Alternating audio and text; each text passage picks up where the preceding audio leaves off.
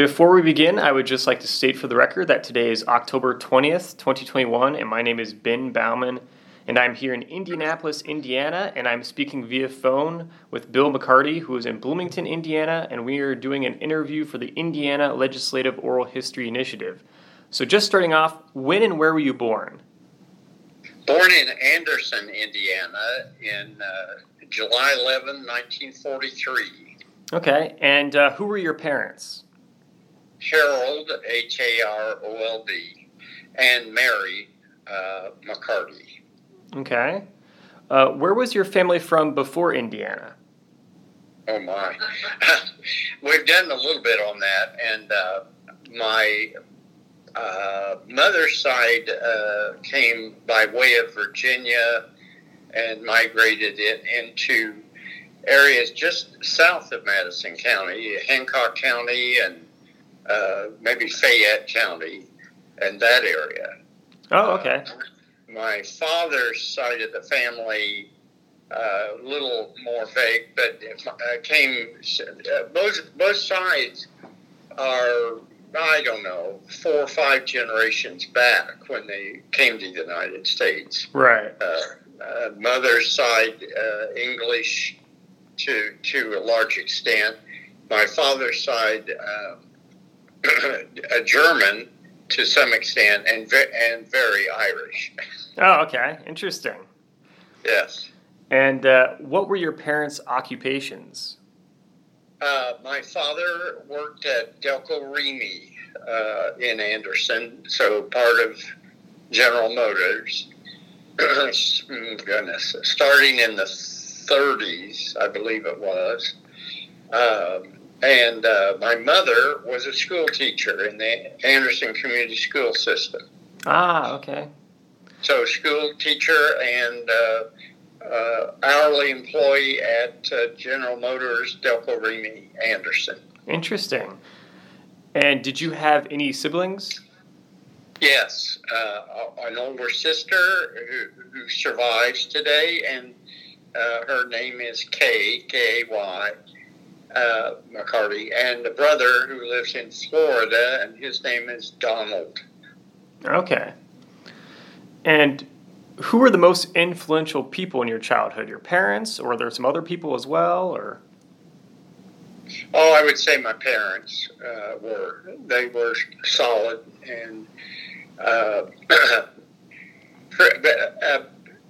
pretty disciplinarian, but not excessively so, and also emphasized education and learning and those types of things. So my parents were a great influence. Sure. How would you describe your childhood overall? Happy, peaceful. We lived on the north end of Anderson in an area that actually had been a separate town at one point, North Anderson, but by the time they located there in like 1940, 41, and it had already become a part of Greater Anderson at that point. So I'm from North Anderson, and it had a distinctive neighborhood feel to it. It was a very people did identify as being from North Anderson even then. Yeah, okay. What understanding, if any, did you have about your family's political beliefs as a child? I was aware of their political dispositions. Historically, actually, my mother's side of the family, my mother's side had been Republican. She grew up on a farm in Pendleton, Indiana, just south there of Anderson, and grew up on a farm. Her parents got through the Depression reasonably well because of the Depression and being farmers. She, in fact, went to Indiana University during some of the Depression years. And so my father's side of the family, interestingly enough, was Republican, and his brother, he had a brother and two sisters, and they all were inclined to be Republicans. Okay. My father, somewhere along the line, decided to be the rebel, and was a Democrat, and was a Democrat when I was growing up. And by then, both of them were. I would say let's say by 9 years of age or something, 10 years, I'm aware of the fact their party affiliation is primarily Democrat. Okay, yeah. What schools did you attend as a child and teenager? North Anderson Elementary School, and through the 7th grade, North Anderson Elementary School. And 7th grade was considered junior high. And interestingly, the school was right across the street. Okay. They had built a just pre-World War II home in North Anderson. And it was a 5-minute walk to the school on the days I made it to school, which were most of the days. Yeah. Let's see. Then my 8th and 9th grades were at Southside Junior High in Anderson, and then my sophomore, junior, and senior years were at Anderson High School, which at that time had about 500 students in each grade. It was a good-sized high school at the time. And how would you describe your educational experiences at those places? Excellent, outstanding.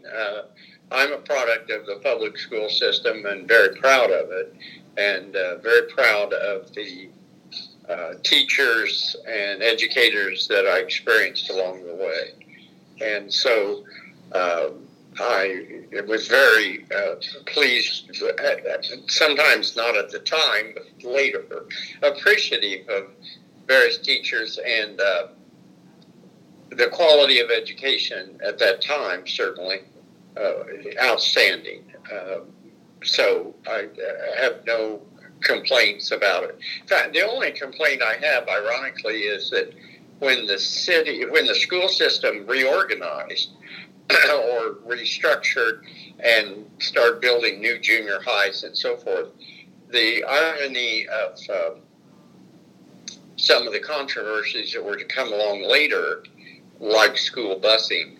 I went from a school that was a 5-minute walk to class to Southside Junior High, which was, let's say, 50 blocks, 60 blocks south on a bus that rode past Central Junior High School in the center of town and all the way to the south side of town.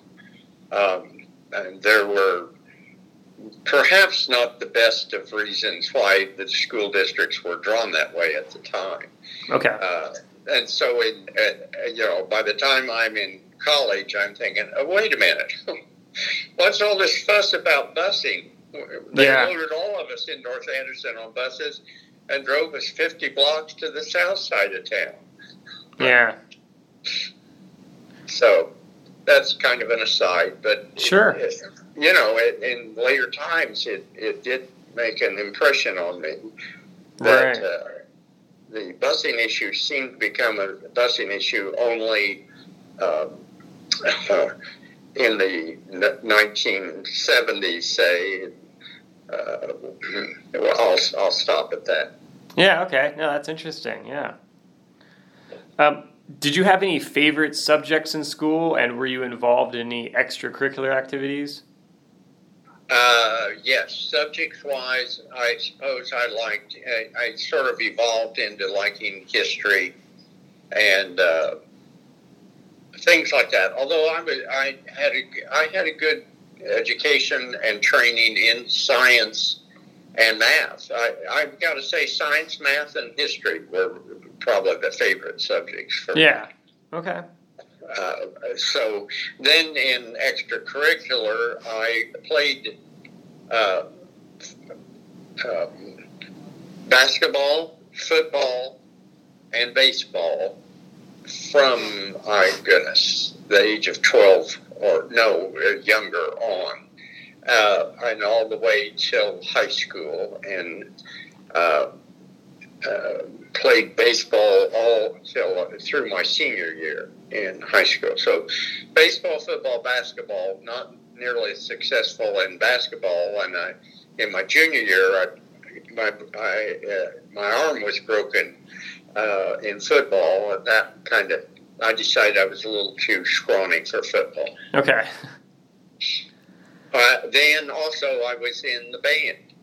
Ah, okay. So I was in band all the way through high school, and played in the so a music affiliation as well as sports.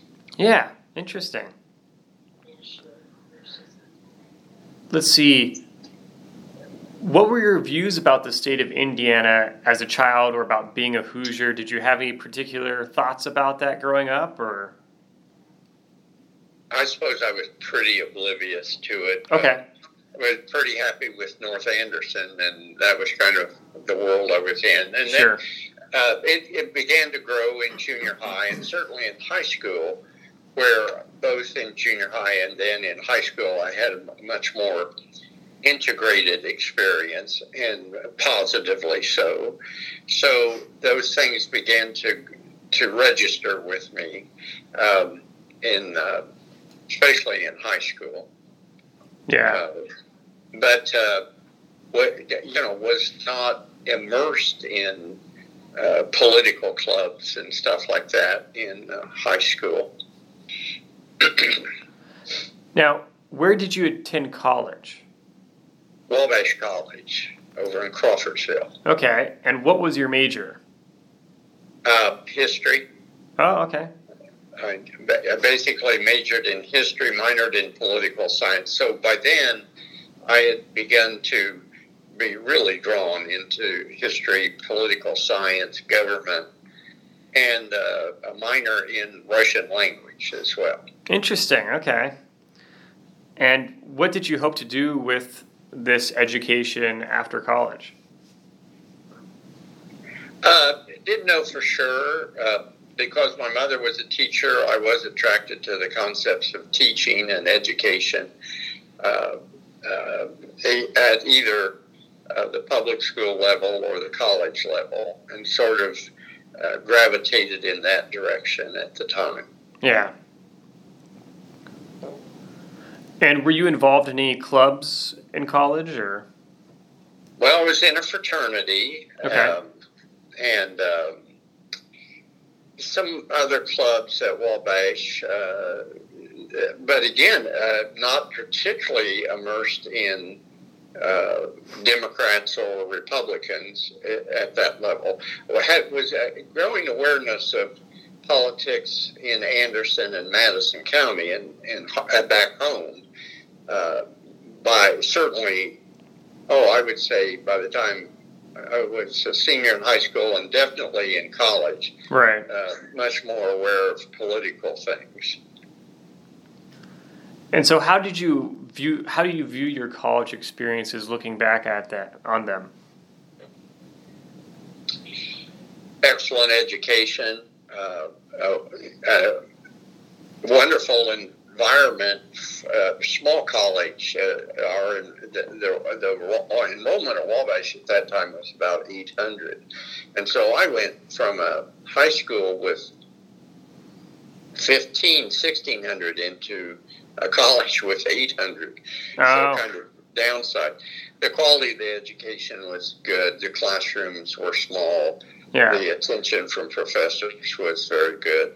So it was a good experience.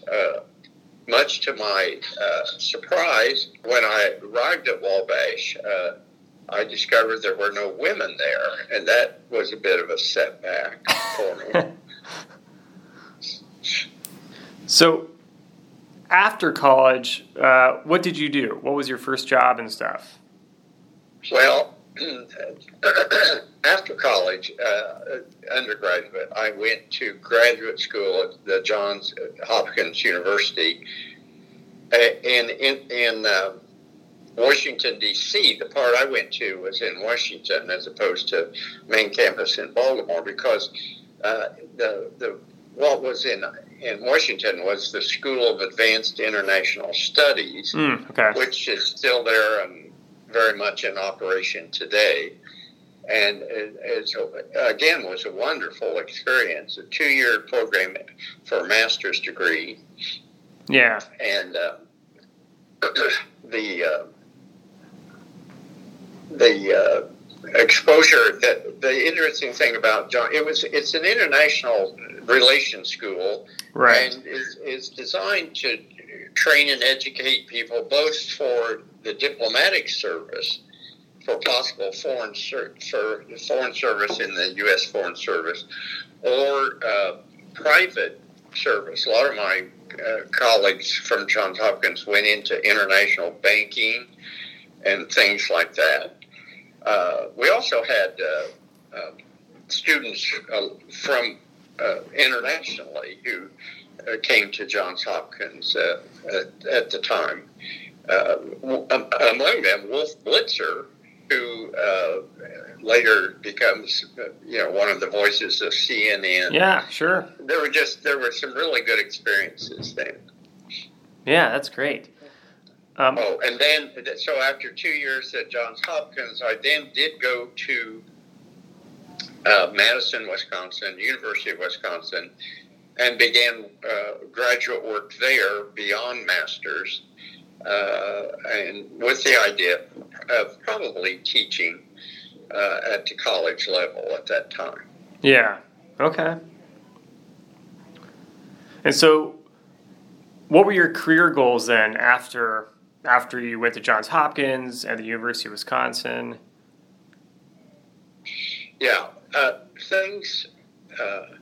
the period really of 1963 to 1968 is one of those life-changing experiences, and every generation has some events or some things that kind of give them new direction. Yeah. So like 9/11 had a tremendous impact on that generation, and so forth. I mean, the World War II, the period that I came to total awareness was the civil rights movement of the 60s, and particularly traumatic was the assassination of John F. Kennedy, then Martin Luther King, then Robert Kennedy. That really changed my life. Yeah, it really did. Sure. And so after a year at Wisconsin, I left and came home back to Madison County and began teaching at Anderson College, now Anderson University, and also got much more invested in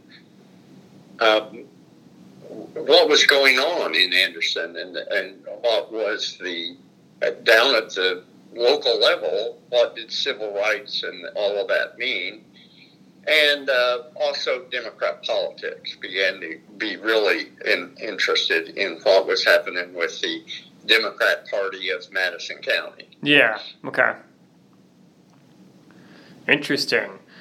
So I'm teaching college in 68, 69, 70, and in 70, run for Congress. Wow. Run for Congress. I was 26, 26 going on 27. Wow. Ran for Congress in a Democrat primary, and there were about 7 of us in it, and I finished behind a guy named Philip Sharp, in the primary by about 400 votes. Oh, okay. And he later, on his third attempt in 1974, becomes U.S. Congressman Phil Sharp from East Central Indiana. Served 20 years in that role, and I still think well of him. We were good friends. It was a time when you ran for an election, understanding that you could either win or lose, and either way, you accepted the results of an election and moved on. Right. I'm 26 and I figured out you win some, you lose some, and grow up. There may be another day, but accept it, and maybe it was easier to do that because Congressman Sharp was really a fine person and a quality person. Sure. And we had an extended cooperative relationship for years. Yeah. So after that defeat in 1970, I kind of tried to resort and see what to do, and end up. First, I worked for Larry Conrad. He was Secretary of State, and essentially in 1971, I worked for him in Indianapolis. Yeah. Secretary of State. Sure. Okay. Do you want any more of that? Oh, well, you're welcome to. Yeah, I mean, if you have anything else to say, go for it. Yeah, this is. Then in 1972, Robert Rock, who had been Lieutenant Governor of Indiana from 65 to the end of 69, Robert Rock runs for mayor in 1971 in Anderson, and I came back to Anderson to be his park superintendent. Okay. I was superintendent of Parks and Recreation in Anderson, 71 to 79. Interesting. Okay. Let's see. Well, shifting gears a little bit before we go more in depth in your political career. So, thinking about your family and everything, when did you get married? I was married in 1972. Okay. In 1972. I relocated to Anderson and got married in 72. Okay. And do you have any children? I have two stepchildren by that marriage. Okay. Two stepchildren, a boy and a daughter. Basically son and daughter, stepson, stepdaughter. Yeah. And then we'll get to the second marriage in a little bit. Sure, yeah. Let's see. So, tell me about how you started to get more seriously involved in running for the Indiana General Assembly. Okay.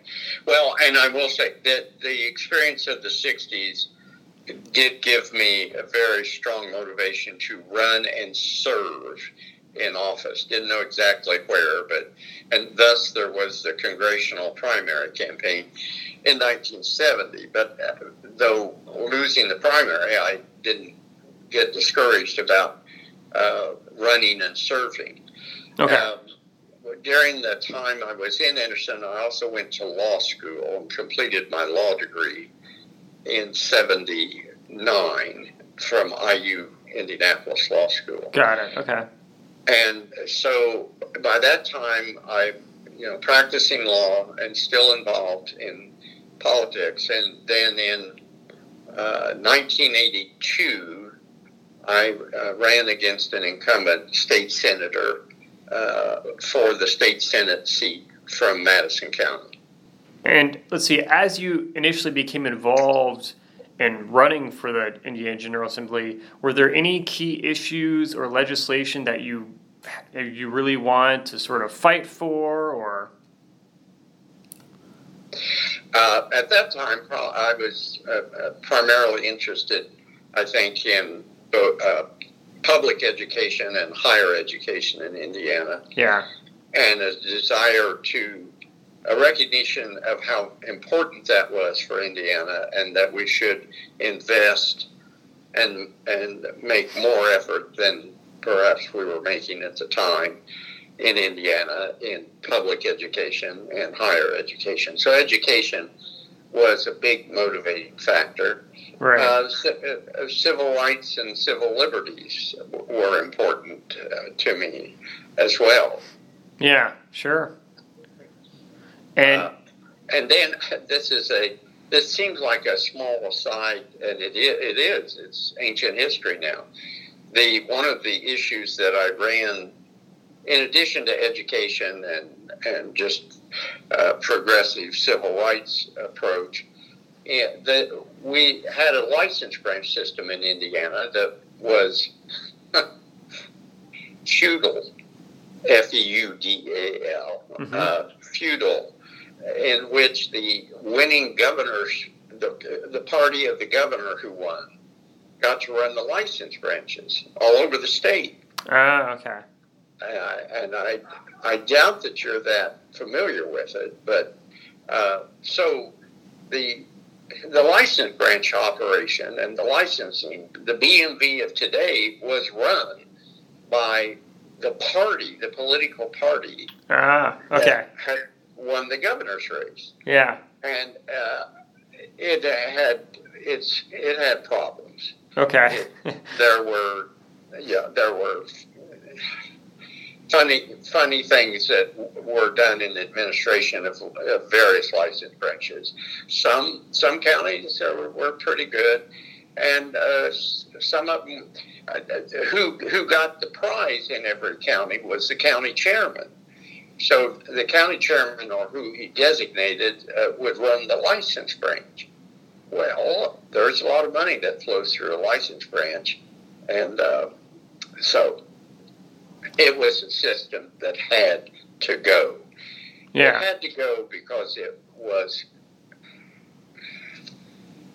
corrupt, not universally corrupt, but it had serious problems.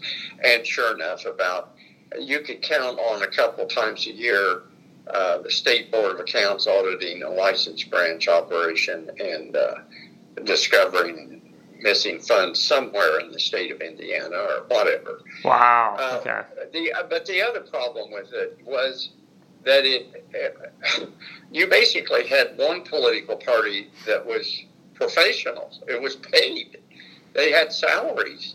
And the other one that was voluntary. Yeah. At the time, that would switch back and forth. For example, from 61 to 69, Democrats ran the license branch. Then from 69 on, until we passed license branch reform, it was run by the Republicans. And the benefit of it being run by the political party became more and more apparent. I mean, the disparity, the disadvantages between the two parties became very obvious. You had a paid professional party run by Republican county chairman and a volunteer organization on the other side. It had to change. Right. Wow. And so thinking about when you were campaigning for your General Assembly run, how would you describe your campaign strategy? Well, and there was I went through an uncontested primary, so I didn't have to do the spring battle. A lesson I learned from 1970. So the party said, "Yeah, you run against the incumbent." Yeah. The incumbent was the county chairman of the Republican Party. Ran the license branch. Okay. And served in the Indiana State Senate. Wow. He had been first elected just in 1978, and so he was in his first term. I was on cordial terms with him. I mean, it wasn't a personal thing at all. It was an issues thing, and it was about adequate funding for education and some other programs at the state level, and license branch reform. Yeah. Okay. And my approach to political campaigns is basically need to pick about three major issues, focus on them, and deliver three messages to people and convince them that you're the better candidate. Right. And so that's what we did. And we had a spirited campaign, the two of us. The incumbent, and you may interview him, I don't know, because he did serve. Jim Abraham was the incumbent. Okay. And we had quite a contest. And in fact, the district at the time had just been redistricted in 81. Yeah. And was about a 52-48 Republican advantage, probably. 52-48 Republican, as best those things could be determined in 1982. Right. As opposed to 2011, when they can be almost totally determined about what the political makeup was. But it was 52-48, something like that. Yeah. Okay. Interesting. And what did you think of the election process? Did it seem pretty good and efficient, or? Yes, it was. Madison County ran good elections then, and it was efficient. You had, actually, in some ways, it was better than it is today because you had precinct committeemen who were really active. I mean, they worked their precincts on both sides, Republican and Democrat. And you had competitive elections. Anderson had a history of Republican mayors and Democrat mayors. Obviously, we had a Republican senator who was preceded by a Democrat senator, and then I succeeded. So it was competitive. It was competitive, which I think is very healthy for a democracy, that we have as many competitive elections as you can. Right. Because it forces both candidates toward moderation. Yeah. You know, there is a swing vote that's can be won over, and you don't win them over with extreme views. Sure. So that's the kind of political system that I grew up in and was elected in. It was competitive. I think I won that election by about 2,000 votes, which wasn't much. I mean, I won it 51-49 in a 52-48 Republican district. Yeah, so yeah. It was competitive, and I won because of a very good party organization at that time, but also because there were independents and people in Anderson that voted both ways, and in that election, I won some of them over. I won them over. So I believe in that kind of a system very strongly, and am alarmed that we have moved so far away from that, and therein lies a lot of the reason for polarization. Yeah. Politically, certain legislative bodies are polarized now because there's too many safe districts. Yeah. I've definitely heard a lot of former legislators across the political spectrum sort of highlight that issue with polarization and the causes of it. So it seems to be a reoccurring trend. Yeah. Well, good. I'm glad you're getting that message because it's true and it's accurate. Both Vi and I have witnessed this and witnessed the evolution of it. Yeah.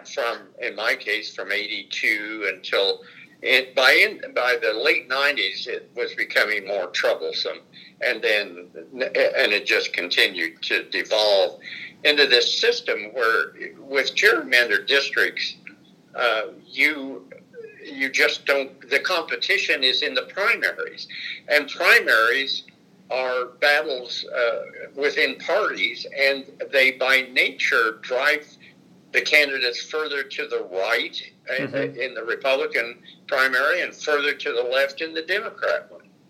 And you end up with people who aren't threatened by a general election. And Yeah. that is not a healthy democratic system. I think it is the worst. I think it is the biggest flaw in the American political system today. Yeah. More than money, though money is a serious obstacle and a problem maker. But the gerrymandered districts are causing the polarization. Yeah. It's definitely something that it appears that most people are very concerned about. So it's not good. Yeah. Well, most of them, except the current legislators.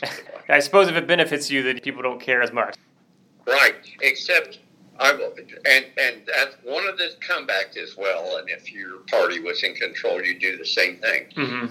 I never stood for that kind of fixed system. I Right. always thought it should be competitive. And you'll hear more from Vi when you interview her, probably. Yeah. I don't buy that. The other side does the same thing. Sure. I will acknowledge that in the past was often the case. That has been the case. But some of us, starting in the 80s, were going, this system isn't working right. This isn't the way it should be. And you basically I witnessed the redistricting in 81 and 91. Those are the two where I was in the Senate. Oh, okay. Plus, no, I'm sorry.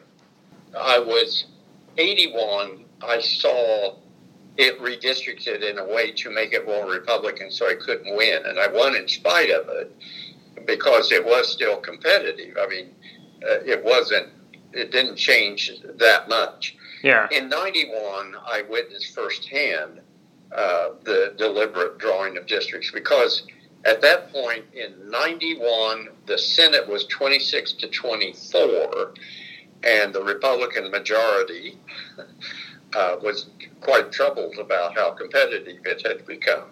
Right. And drew maps that basically put an end to that. Interesting. So 81, I was on the outside looking in. In 91, I was there and watching what went on. Okay, so yeah, in 1981, that was right before you had become a part of the General Right. Assembly? Yeah. Right. Okay. Yeah, that's interesting. And what goes through your head when you know that process is coming while you're serving there? Were you fully expecting there to be lots of gerrymandering, or were you kind of hoping there might be some compromise, or? I expected the majority party to, protect their majority. Yeah. But I didn't expect them. I don't know. In the 90s, it was like, here we go. They're in the majority. Watch what they do. But what has changed is the level of proficiency in doing that, with the computerization and the breakdown of census tracts to blocks and so forth. I mean, the 81 map making was an attempt to gerrymander to some degree. Yeah. But by 91, you had computers, you had runs, you could add a precinct here and subtract one, and that was just the beginning. Okay. Things have gotten worse every redistricting since then. Yeah. 2001 was worse than 91. 2011 was worse, and 2021 is worse. Mm-hmm. And all you get is a supermajority that wins in the spring in their primaries, and a super minority that also wins in the primaries. Yeah. Yeah, okay, that's interesting. So clearly there's a big correlation with gerrymandering and increasing technology, which allows for even more efficient gerrymandering. Absolutely. And so, the idea that legislators should draw their own legislative districts is charitably, the best way to say it charitably is antiquated. Right. It's of another era. It's of a different time. Yeah. And we're in the 21st century. We ought to acknowledge that the mechanics of drawing districts is very scientific at this point. Yeah. And recognize the only solution is an independent commission. Mm-hmm. And 16 to 18 states have that. Yeah. 16 to 18 states have another body draw the districts so that voters get to choose who they want, not the legislators. Yeah. Yeah, that's interesting. I'm a little off course, but I'm telling you, that's a part of the history from 1982 to the present. Yeah. That is a significant trend of legislative bodies at the state level all over the country, right, and certainly in Indiana. There was a time, and it, in some respects it started even earlier with the congressional districts because the state legislators started gerrymandering. The congressional districts definitely in the 80s, maybe, and even the 70s. And because they were easier to do, you didn't need that breakdown to figure out which counties were Republican and which counties were Democrat, sure, and so forth. But to do Senate districts and House districts, you needed to get down to the precinct levels, and by 1991 that was possible, and by now it's a piece of cake that can break it down. Like I said, not only precinct by precinct, but can even split precincts. Yeah, households. So wow. It's an evolutionary process.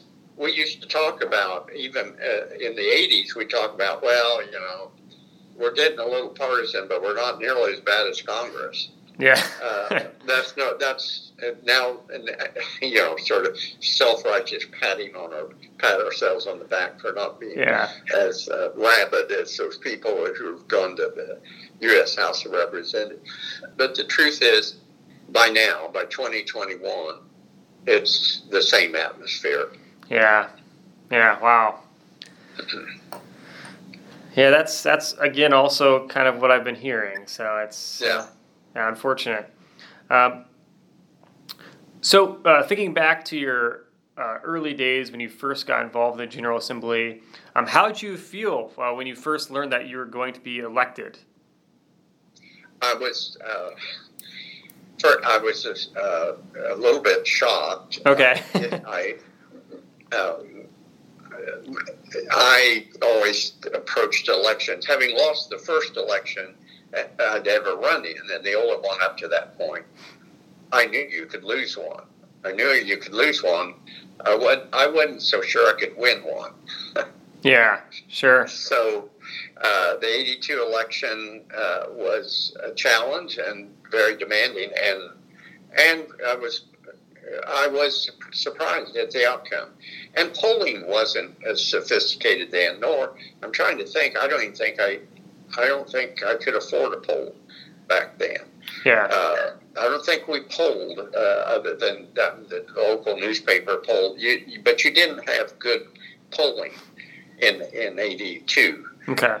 So it was a bit of a surprise. It was quite something, and I'm quite enthused and happy, and head off to Indianapolis to start the first term in the Senate. Yeah. Okay. And did your campaign strategies evolve over your political career? Or were they the same? You kind of figured out a strategy, or? My wife is looking at me laughing. There's some stories. Okay.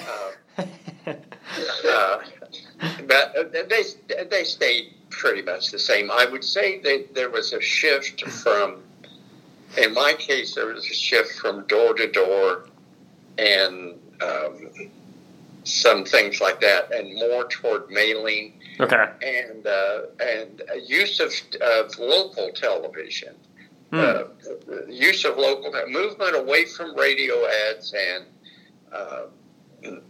things like that to television spots, primarily on cable. In my case, where you could avoid Indianapolis costs, you did. Yeah. And so. Back then, again, elections were local. That's another thing that has changed. Tip O'Neill said all politics is local. That is not true anymore. That is not true. Mm-hmm. Between the interest groups and big money, virtually every race is national. And that even occurs in the state Senate and the House sometimes.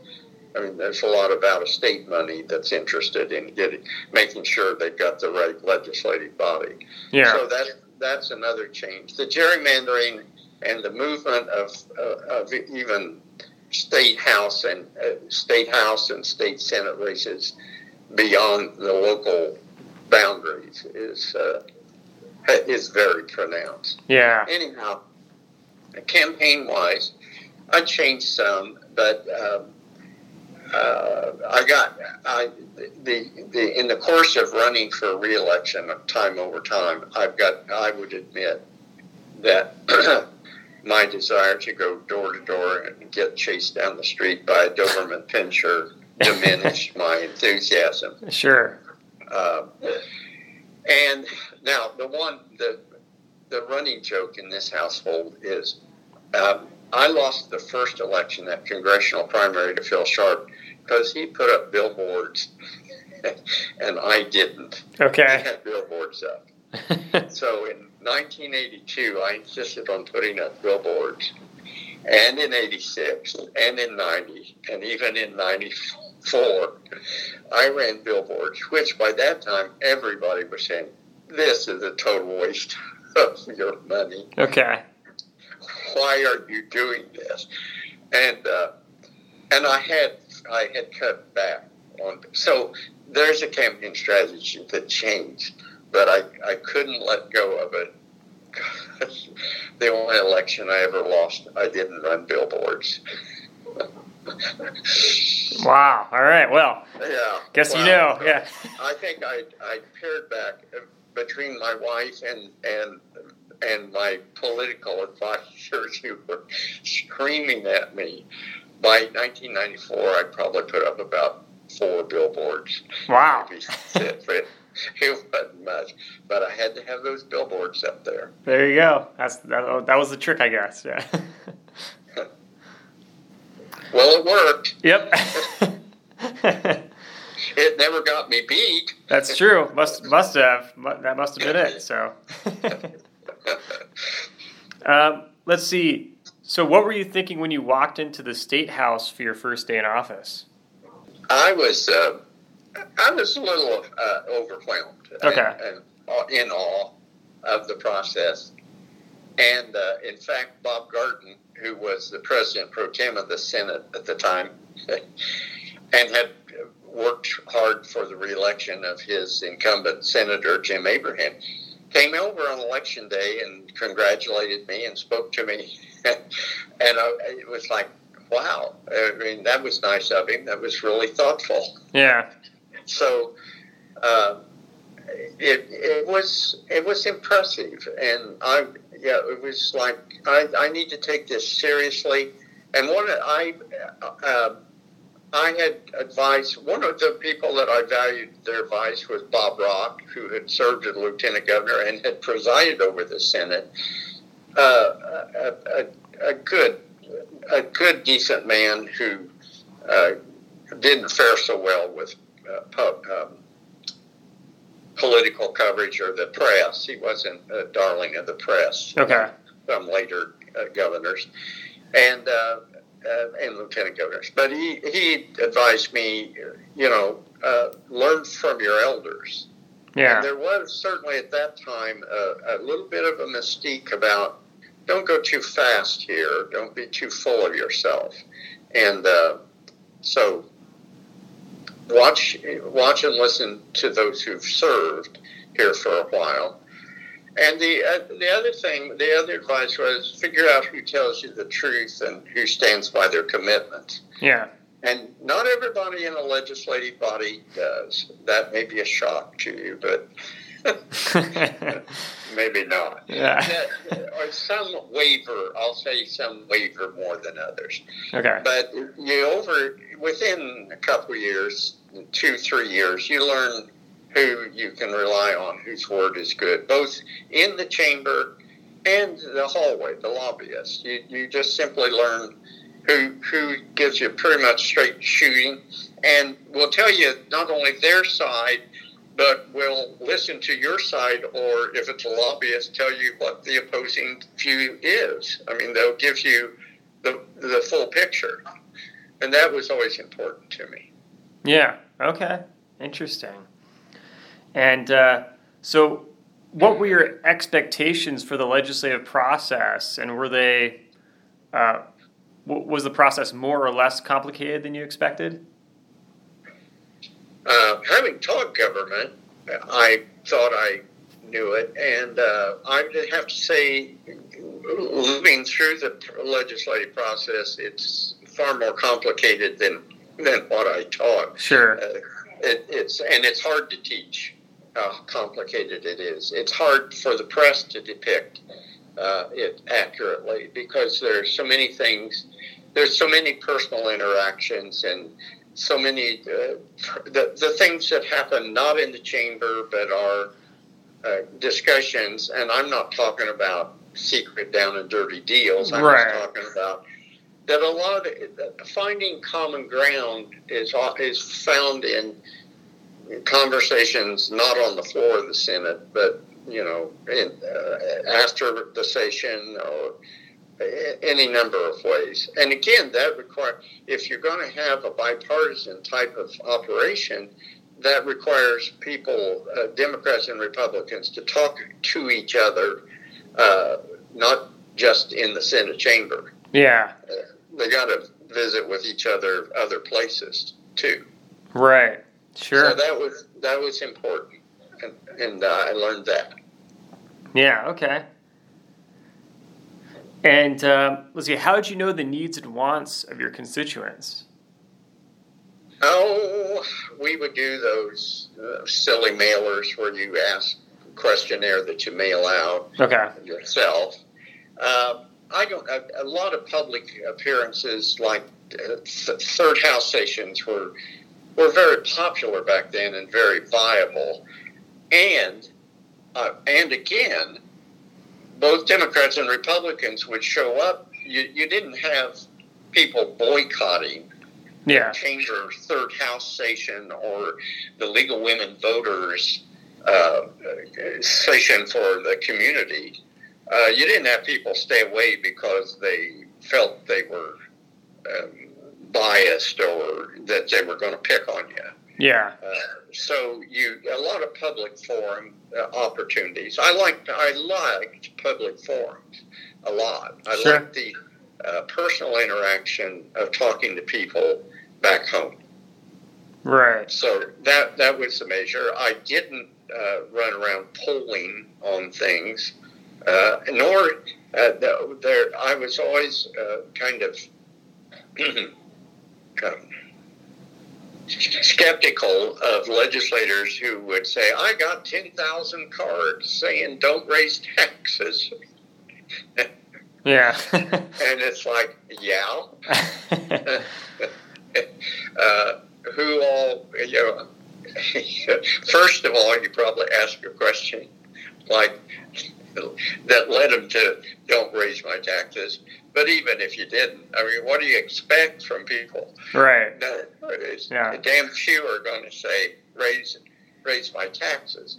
Although, like the Ball State public opinion polls, even here in the 21st century, they get public opinion responses that show 35%, 40% who are willing to increase funding for education in Indiana. Yeah. I was always struck in my district, which had the small Anderson University in it, and those people valued education and valued higher education more than was realized. That even the parents who had not gone on to higher education aspired for that for their children. Yeah, sure. They very much. There were the people I went to high school with who decided on other careers and went to work right out of high school. A lot of their hopes and dreams were about their kids doing more than going through high school. Yeah. I was always very touched by that, and realized how important that was. Education was very important. I don't think that's totally distinctive of Madison County at the time at all. Right. But it was significant. So.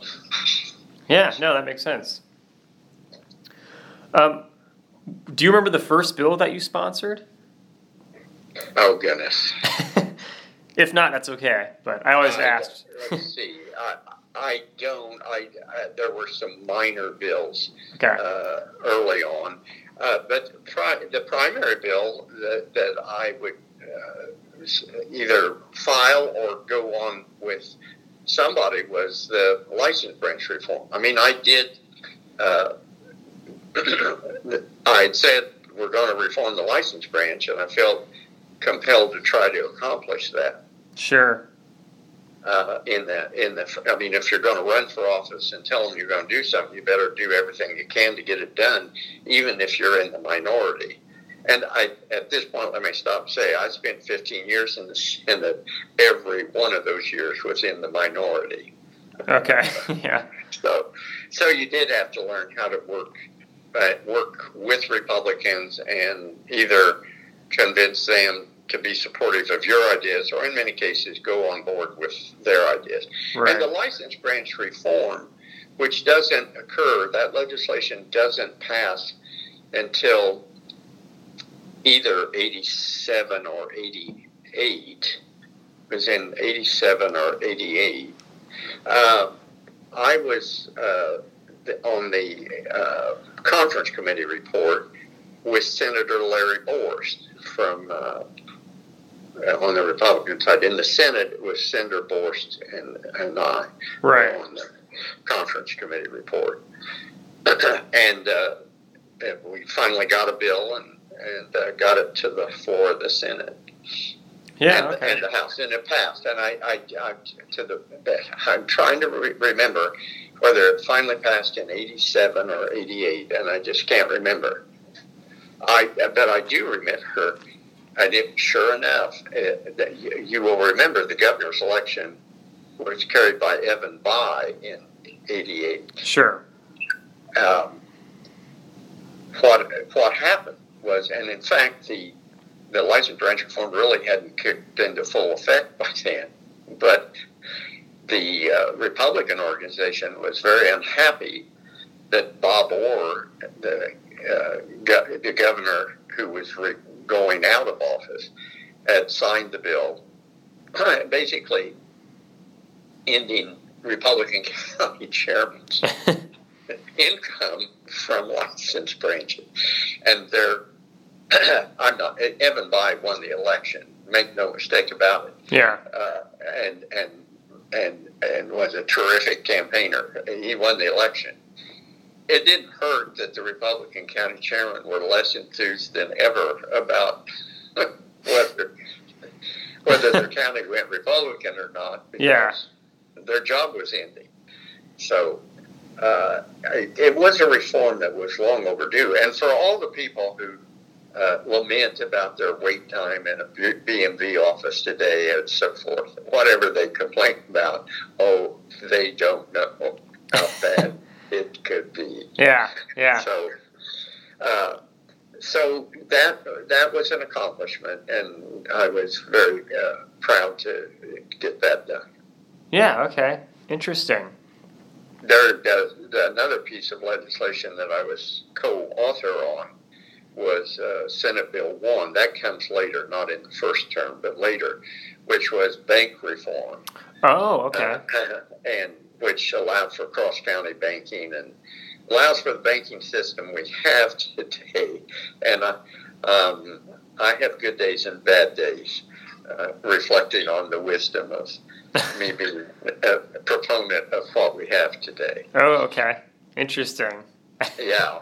It was, Indiana by that time was like one of, I don't know, 8 states that didn't have cross-county banking and the growth of banks and so forth. I mean, it was a tide that was going to happen sooner or later.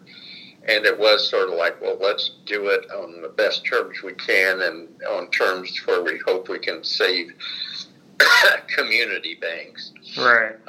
And that's been difficult to do. There are still some community banks, locally owned banks, but damn few.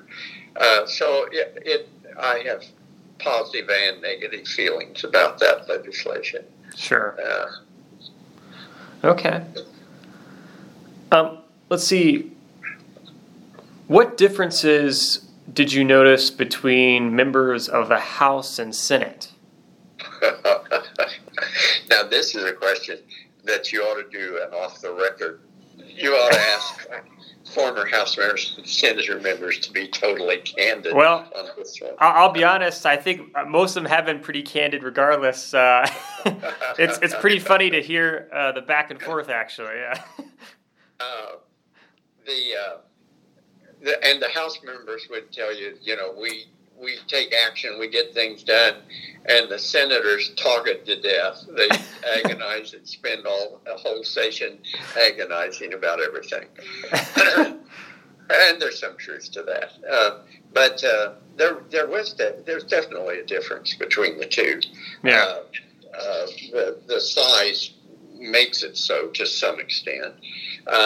You get less attention to detail, more flurry of activity in the House, right? And at least in the 80s, the caucuses and the caucus leadership was more controlling in the House than in the Senate. Okay. Over time, that's changed. And I'm not around them, and I don't know which is more controlling anymore. But the centralization of decision-making and leadership has occurred in both chambers. Yeah. At this point. In the 80s, when I first went to the Senate, you had senators, Republicans and Democrats, who filed bills in their name. By the time I left the Senate, if you didn't have a Republican as the first author or the first Senate or first sponsor of a bill, it was in trouble. Okay. It was in big trouble. Yeah. So there was another evolution away from, sort of this bilateral, you can pass bills, we can pass bills, because we're really just interested in the substance of the legislation. Right. By the 1990s, it was, where's the Republican on your bill? And shouldn't he be the first author on your bill? Wow. So, it evolved over time, and it was an erosion the thing that always astounded me, and I would every session when the rules would come out for the session, and the President Pro Tem and over in the House, the Speaker would inject some new rules to strengthen their power.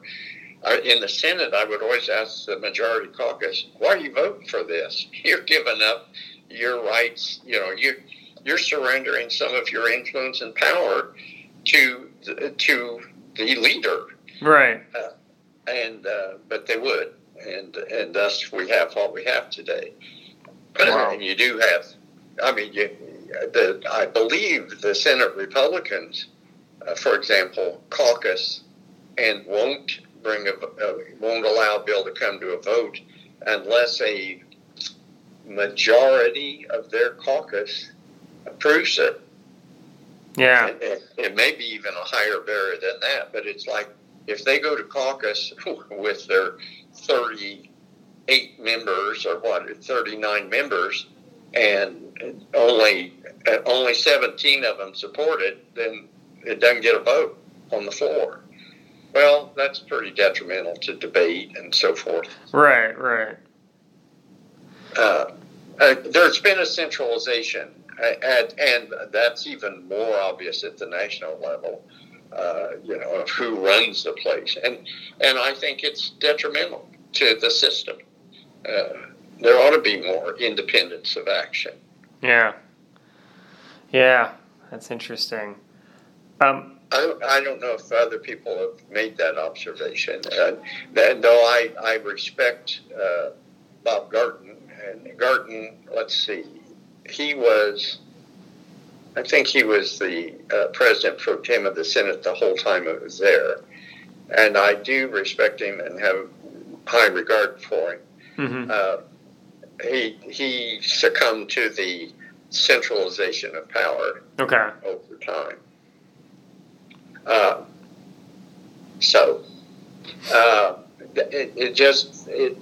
It was a much more, the Senate particularly, I got started on this because that was a difference between the Senate and the House. Yeah. The Senate was 50 senators with varying degrees of independence and influence and sort of individual initiative. The House had, as time went along, was caucus-driven. Yeah. More disciplined. Okay. That kind of thing. Now, there were exceptions in the House. Jerry Bales, may he rest in peace, was a Republican who was a surprise for everybody all the time, and often a very, just a wonderful. You got to have some mavericks, and he was good at it, and did it with humor. So so you would have occasional mavericks there. And in the Senate, you used to have more independent votes, and now you have this caucus rule about the majority of the caucus has to prove it, or you won't call the bill down. Right. Let's see. Now, did you have a sense of how people would vote prior to actually voting? Yes, pretty much so. Okay. I mean, and that's, I don't know, I can't speak to the House and the difference there. There was a potential for more surprises there because there were 100 of them. Yeah. In the Senate, there's 50. It's pretty easy to count them as long as people are telling the truth. Now, were there last-minute changes, even on the floor, say? Yes. Mm-hmm. There were times when somebody would say they're voting for something, and you'd look up there, and they were voting against it. We had a senator once who had an amendment in the Senate, presented the amendment, and it was not a very good amendment. But listen to the debate. The vote went up on the board. He took a point of personal privilege to explain his vote, went up to and said, I've listened to everybody. I'm going to vote against this amendment. So the vote was 0-50. Oh, my gosh. Yeah. That's one of those good laughs. And he was good-natured about it. But, he was in the majority. He was in the majority. Put that amendment up there. And after everybody sort of questioned it, he said, I'm not very pleased with this amendment myself. I'm going to vote against it. 0-50. Oh my gosh. So I'm not going to give you the name. That's okay. Yeah, it's up to you. Yeah. Somebody else might remember it. Let's see. So I know you kind of had touched upon this a little bit already through various topics we've discussed so far, but what were the interactions like between Democrats and Republicans, and did that change over time, and how much so?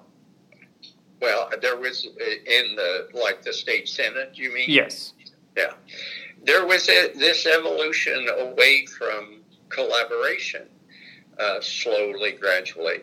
But even while I'm there, I may tell you this if she forgets to.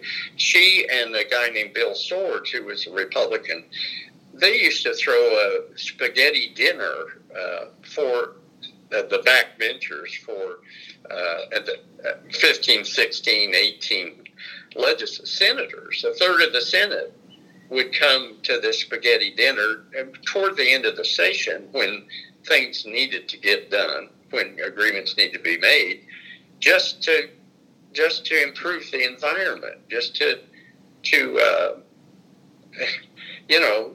keep things civil. Yeah. And there were other events like that. There were collaborative events socially, as well as the stuff that went on in the State House.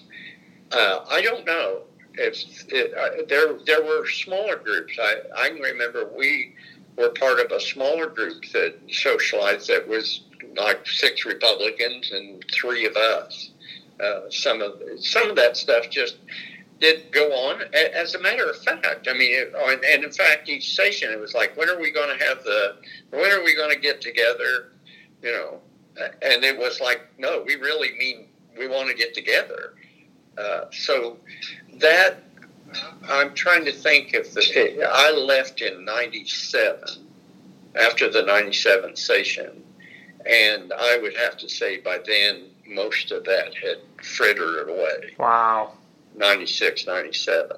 It just did over time. Yeah. And as races became, in that case, at least statewide, again, you didn't have the local Senate race in Madison County. You had, who's pouring money into which candidate in Madison County. Yeah. And one of the reasons that happened was there weren't that many competitive districts anymore. So you didn't have interest groups and citizens spreading money out around the state. You had, what are the 4 competitive Senate races this time? Right. And all the money would pour into those districts. So you had, and so it became a state thing, and the animosities, I think, got worse. And for one thing, state, the leaders of the caucus didn't care who you were running against. They cared, how can we convince people that person is a terrible person. That there was no personal connection for somebody to, for a caucus leader or somebody to come into a district and trash the opponent. I'm not saying that happened on a widespread basis, but at an earlier time, you'd have the Senate Republican leader come and endorse Jim Abraham for senator, but it wasn't aggressive. It didn't get hyper. You didn't overstate things beyond belief. Yeah. And as time went on, it has become more that way. And the biggest problem there is there just aren't enough competitive districts. If you had 25 Senate races up and 15 of them were competitive, right, you'd have everybody's resources and attention spread out around various parts of the state. And I'm not kidding. In the Senate, there aren't 4 competitive races each time. Yeah. There aren't 4. Wow. There might be 3, 2, sometimes 1. And if you look at the margins in the other races, what I say would hold up. People are winning by 4,000 to 12,000 votes in those other races. So all the attention gets focused on 3 to 4 races. And the House has become the same way, really. Yeah. I mean, there you probably have maybe 10, 12 competitive races out of 100.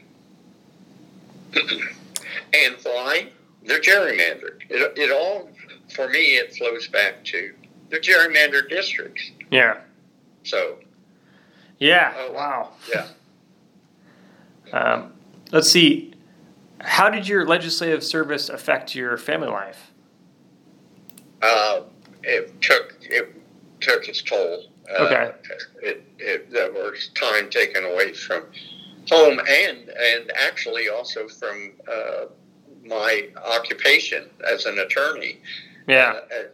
My business life and my home life suffered, and they did suffer. Mm-hmm.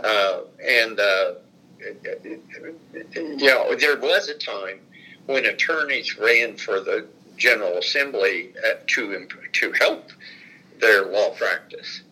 By the 90s, that was no longer the case. We were having too many special sessions. We had a couple of years there where we were in session 5 months, one of them basically 6 months out of the year. That's not a way to run a law practice. Yeah.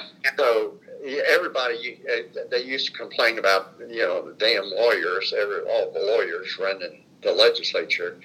That devolved, that disintegrated. And I don't know what the percentages are now. I don't know how it breaks out. But the public image of a bunch of lawyers down in Indianapolis is not true. Okay. Yeah. Yeah. It is not true. Right.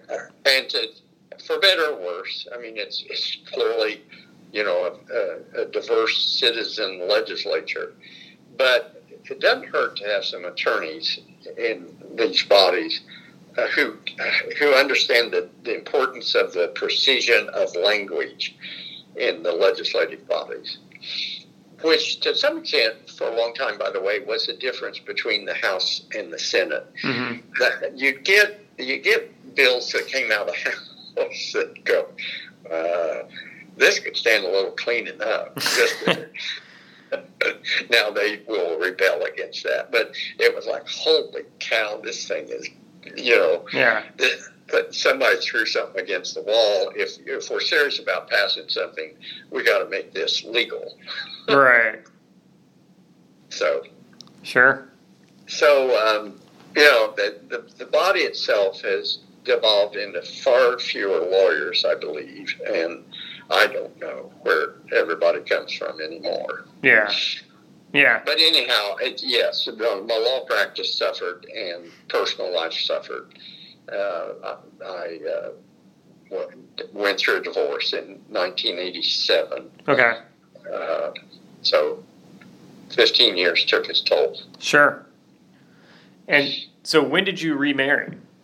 1989, November of 1989, the day after Organization Day of 1989 in November. Okay. And fortunately, I can tell you that was the day after Organization Day was November 22nd. Okay. Which is my wedding anniversary. Yeah. I better remember it. Yeah. So we got married then. Yeah. And I married Vi Simpson, who was the incumbent state senator from Senate District 40. Okay. Which was Monroe County and Brown County for the most part. And so what was it like serving with your wife then? So in some ways different, and not as different as our fellow senators thought it might be. Okay. We had 148 legislators who were basically going, now how's this going to work? Yeah. Yeah. How is this? And we maintained separate residences, 93 miles apart. Okay. I in Anderson, she in Bloomington. And we co-served for 8 years. And we did have some people, most of it on the Republican side, who really were concerned about that and were concerned that, we'd be voting as a twosome. That was not the case. Okay. We represented our districts, and I'm very proud of that. Yeah. She is too. We represent our districts. Yeah, our political views were in many ways philosophically in the same general area. And I'll give you a specific example. There was a bill to abolish or suspend the auto excise tax on new cars to improve sales of cars, to pick up the economy. I voted for it. Vi was, I won't say she was appalled, but she didn't see the need to carve out a special designation for vehicles, not to, what was it, the sales tax that we weren't going to collect on them? Yeah, we're going excise tax on the automobiles. Excise tax was not to, but we were on opposite sides there. Yeah. We are on opposite sides on the death penalty. Yeah, okay. Just on a social issue, even. So we would have split votes, and so we'd vote together on a lot of things, but there was no collaboration. You know, we're going to cast 2 votes for. Right. That didn't happen. There was some concern that I would influence Vi. Okay. Little did they know. And there was a period where there was 2 years. We were both on Senate Finance, which was a body of about, I don't know, 15 or 13 legislators.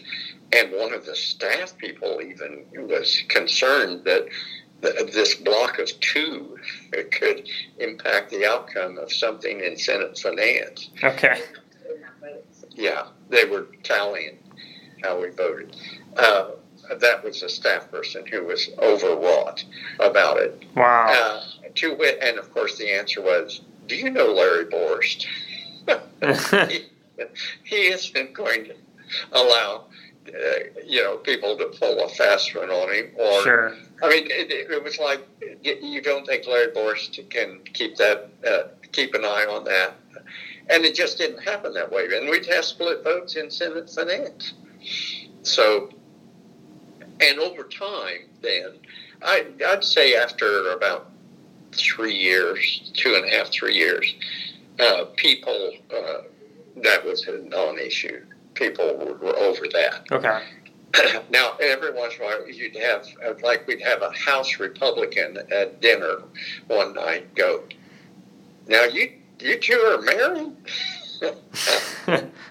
How does that work? We literally had a guy. How does that work? Oh, God. So every once in a while, we'd have somebody who the Senate became very comfortable with it. Although I remember there was a bill that Vi was a proponent for and carried. And we had just passed a bill that a Republican had passed that was everybody had some concerns about, and the Republican said, we'll clean this up over in the House.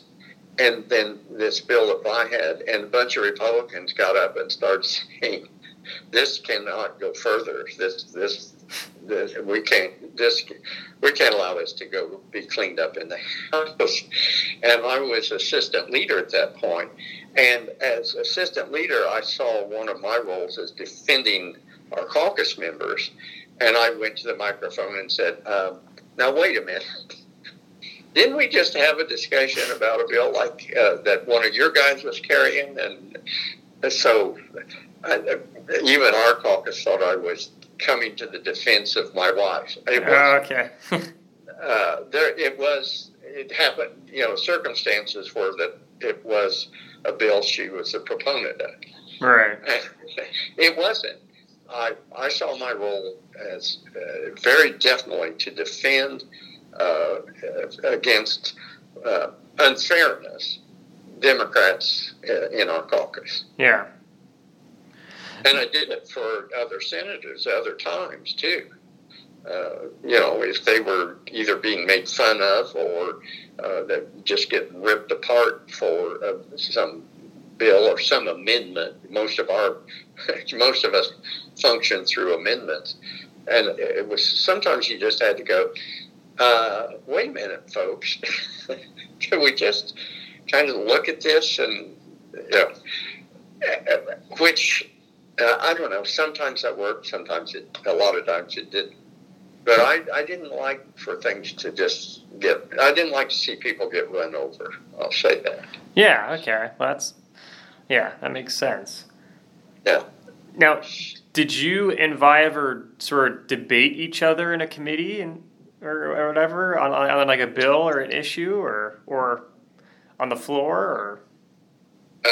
Not on the floor. I can't recall on the floor doing that. Okay. At home, I can guarantee you we did at home. Yeah, well, naturally, there was no lack of debate or also suggesting positively things, wording in the legislation or something. And so we certainly had conversations. It wasn't that, once we left the State House, there was no political conversation. Right. We definitely had conversations. But we didn't differ on the floor. We would cast differing votes in that Senate Finance Committee. That's the only one where we served together. Okay. There might have been an amendment that I would have voted against that she voted for. Something like that may have occurred, possibly. But it wasn't. It just wasn't. It turned out to be fairly, this whole marriage and being jointly, the two of us serving for 8 years in the Senate, in that respect, turned out to be pretty routine, unremarkable. Yeah. Not that big a deal.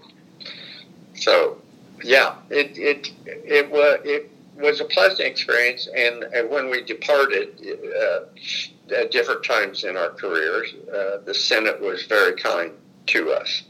The resolution, they were very kind, starting with Bob Garton in my case, and when she left in 2012, they were very respectful and very kind. Let's see. So, thinking big picture now a bit, what were the most controversial legislative issues during your time in the Assembly that you remember? Oh, boy.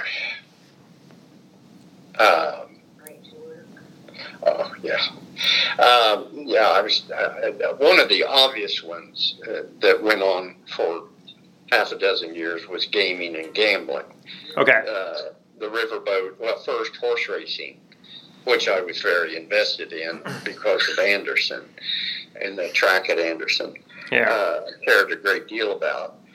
So it starts with horse racing, and then lottery, and then riverboats.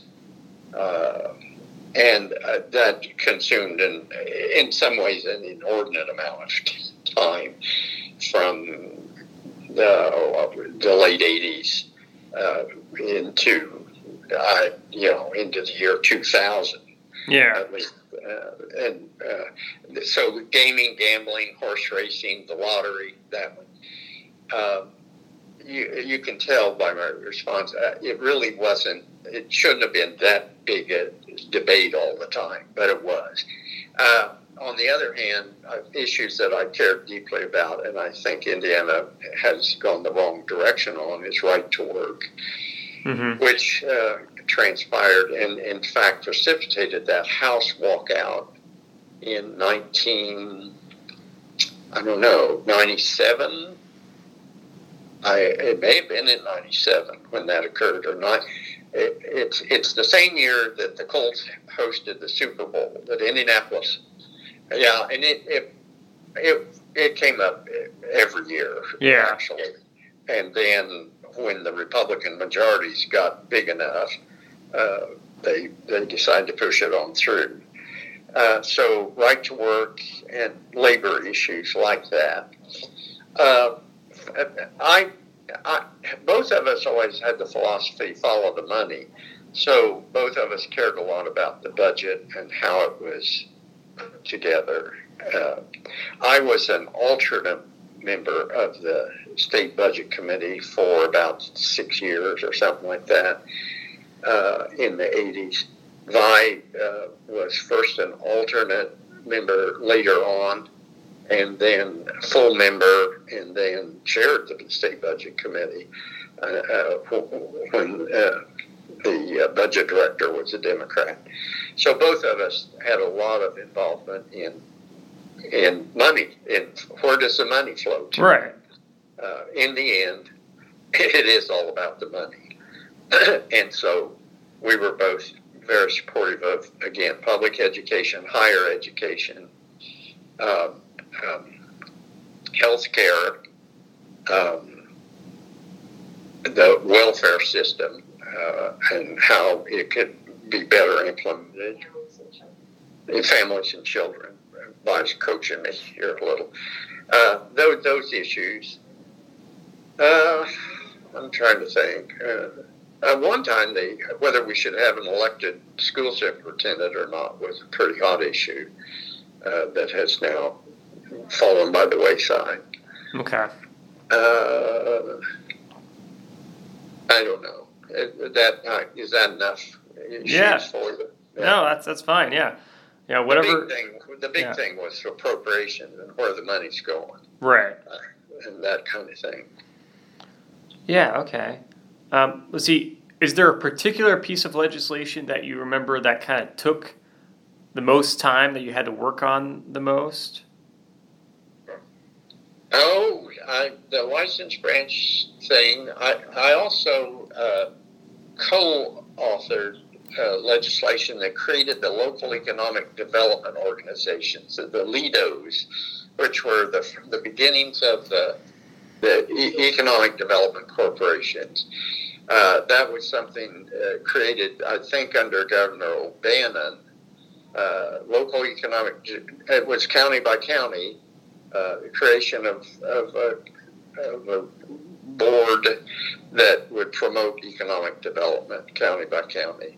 Okay. And that took some doing. The bank bill. The bank bill was another one of those. There are issues that never seem to go away. Yeah. And the bank bill definitely had a lifespan of about 6 years. Of course, there are other issues that never go away, like abortion. Right. We were very supportive of state parks and local parks, park and recreation funding at the state level and local level. Okay. So that took a lot of convincing sometimes. Yeah. That's pretty much it. And the other one that consumed a lot of my energy was the establishment of the horse racing track, and then the subsequent fitting it in with riverboats and how that was going to work. Because I felt that the state had made a commitment to horse racing before. Well, they did. They made a commitment before riverboats, and then along comes riverboats, which were going to just destroy the horse racing industry if there weren't some kind of adjustments made. So that was very. And then after that, there were attempts to. Basically, we worked out a system where the horse racing tracks were subsidized, assisted in some revenues as the riverboat industry grew. And there came a time then when some people just decided they were getting too much subsidy, and they were just going to end the subsidy. Well, that would have killed them. It would have killed them again. So there's the gaming interests get crosswise with each other at times, and it's like people. There's enough here for all of you to benefit. Quit trying to undermine the other industry. So sure, that was a project always. Yeah. Over about at least 8 years, maybe 10 years for me. Okay. So And then, I'll give you a good example. Yeah, go for it. A bipartisan collaboration. Sure. A local issue. We had somebody who wanted to create a landfill locally, and the constituencies were very opposed to it. And it was not a good site. It just wasn't a good site. It was close to the Anderson Airport, and if you know anything about airports and birds at landfills, this doesn't work well. The other thing was it was within, I don't know, a quarter mile of Kilbuck Creek, which feeds into White River. And it was like, whoa, this is crazy. Well, that came up every year, and every year it came closer and closer to being approved. And in fact, it was approved at the state level, I think. They had signed off on it, and Pat Kiley, who was in the House, Republican from Anderson, and I worked for about 3 or 4 years on creating local legislation that gave the county commissioners or the county council sort of a say over the location of landfills in their county. And Pat Kiley was chairman of House Ways and Means, Republican. And I mean, Kiley was very influential. And the two of us worked together on that issue. Yeah. And it was a local issue. So, I mean, we weren't running against total opposition, but it was a challenge. I found working with my House colleagues in the House, I enjoyed working with. That was Pat Kiley. It was originally Craig Campbell, who is along with Larry Borst, is the author of Pure Mutual Betting, of getting the whole horse racing thing up on the radar and going. Craig Campbell, and then Roland Weber, who I served with, who was a very distinctive, eloquent, I'm not sure he was eloquent, but he was, colorful. Yes, colorful. God love him. He's since passed away. And he was a Democrat, but Kiley, as a Republican, and I, we rarely disagreed on things going forward. Even in budget matters, we kind of made sure we were in agreement on things as they related to at least East Central Indiana.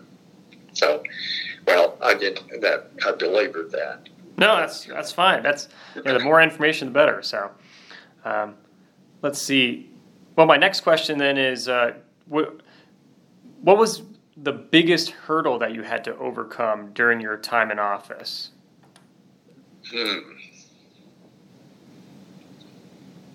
Probably just being in the minority and dealing with being in the minority, and psychologically trying to deal with being in the minority. Yeah. As I told Earlene Rogers, after about 4 or 5 years, I told Earlene Rogers, I begin to understand what a minority treatment is. And then I quickly added, now, as soon as I walk out of the State House, I don't have to deal with that, and you do. But I remember saying to her, for the first time, I get the sense of, am I being disregarded, disrespected, not paid attention to, or worse? None of that is worse. It's not fair to compare that to the experience of racial discrimination. But minority status is a wake-up call. Yeah. Spending 15 years in a minority status is difficult, and it was wearing. It was wearing, and when I left the Senate, I was ready to leave the Senate. I was ready to leave. So, but It was difficult. It was difficult to be told, well, you can't have your name on first author on a bill, or don't have a House Democrat send you a bill where you're the first sponsor. I mean, as the erosion of any independence of action occurred, it was more and more frustrating. Yeah. So I guess you just kind of got worn out, and that's why you kind of left? Yes. Yeah. And the other thing, I mean, I doubt if I would have run for a fifth term. I doubt if I would have run for a fifth term. But in the 3/4 of the way through the fourth term, in the third year of the fourth term, which is 1997, Frank O'Bannon is elected governor, and they sounded me out about moving to the executive branch and chairing the Indiana Utility Regulatory Commission. And after agonizing about it, I did. I accepted.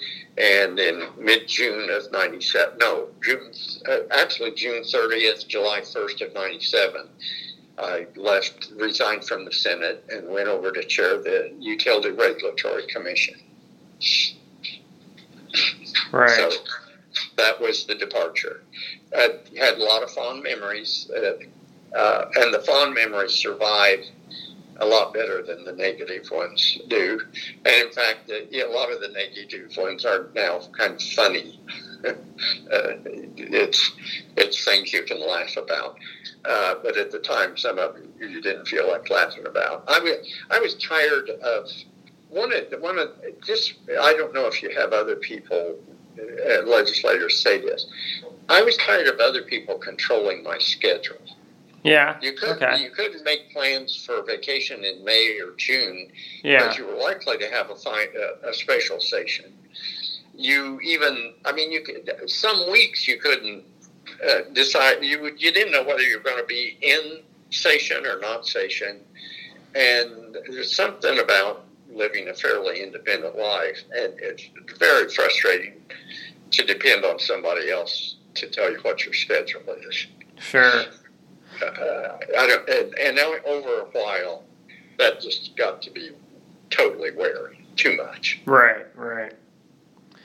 Yeah, I mean, I've heard some other legislators talk about how it kind of wears you down after a while serving there, and especially if you don't live close to Indianapolis, it's pretty tough.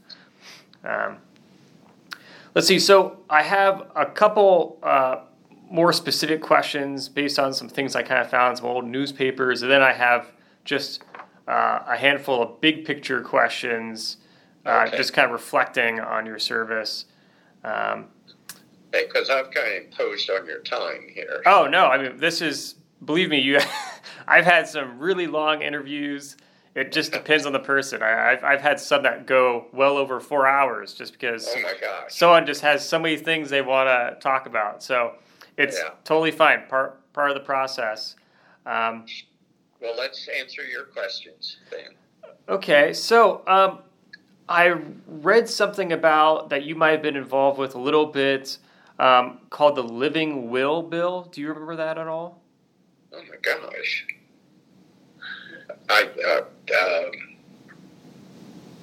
And helping create the Living Will legislation for Indiana? Yeah.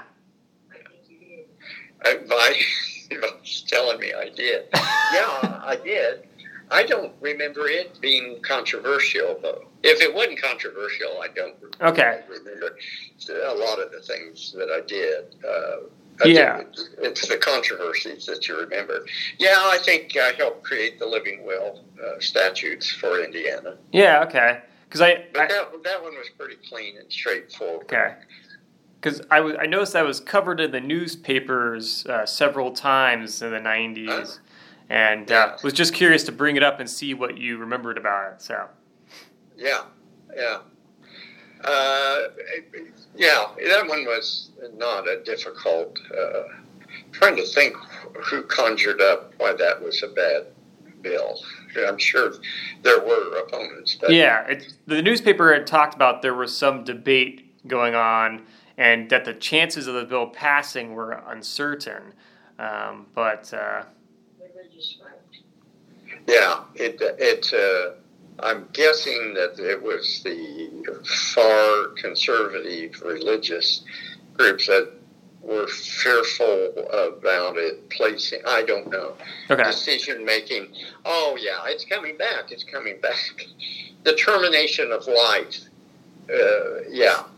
Who should determine when one's life is terminated? Mm-hmm. And, I think there were groups who were concerned that we would let that death was a natural thing and no one should interfere with that kind of thing. That it's coming back to me now. That was one of the issues. We're going to have people making life and death decisions for other people, and they have every right to stay in comatose status for 7 years. And I remember now. Okay. I obviously thought there was a more reasonable approach to things. Yeah. And so, what exactly did the Living Will bill do? Well, it allowed you to designate who would make determinations about life and death situations for you. Okay, yeah. And make them official record. And that, as I remember, hospitals wanted this because they were constantly put in the position of having to make that decision. When do you pull life support systems off? When do you not? Yeah. What medications do you have to try the most extreme medications or inject bleach into somebody for COVID or whatever? Okay. Oh no, we didn't have discussions that crazy. The medical and especially the hospitals. And even the nursing home. Yeah, hospitals and nursing homes were saying, help us. We're getting in the middle of family feuds and battles with, even battles from prosecuting attorneys, stopping somebody from terminating the life of somebody because they shouldn't be allowed to do that.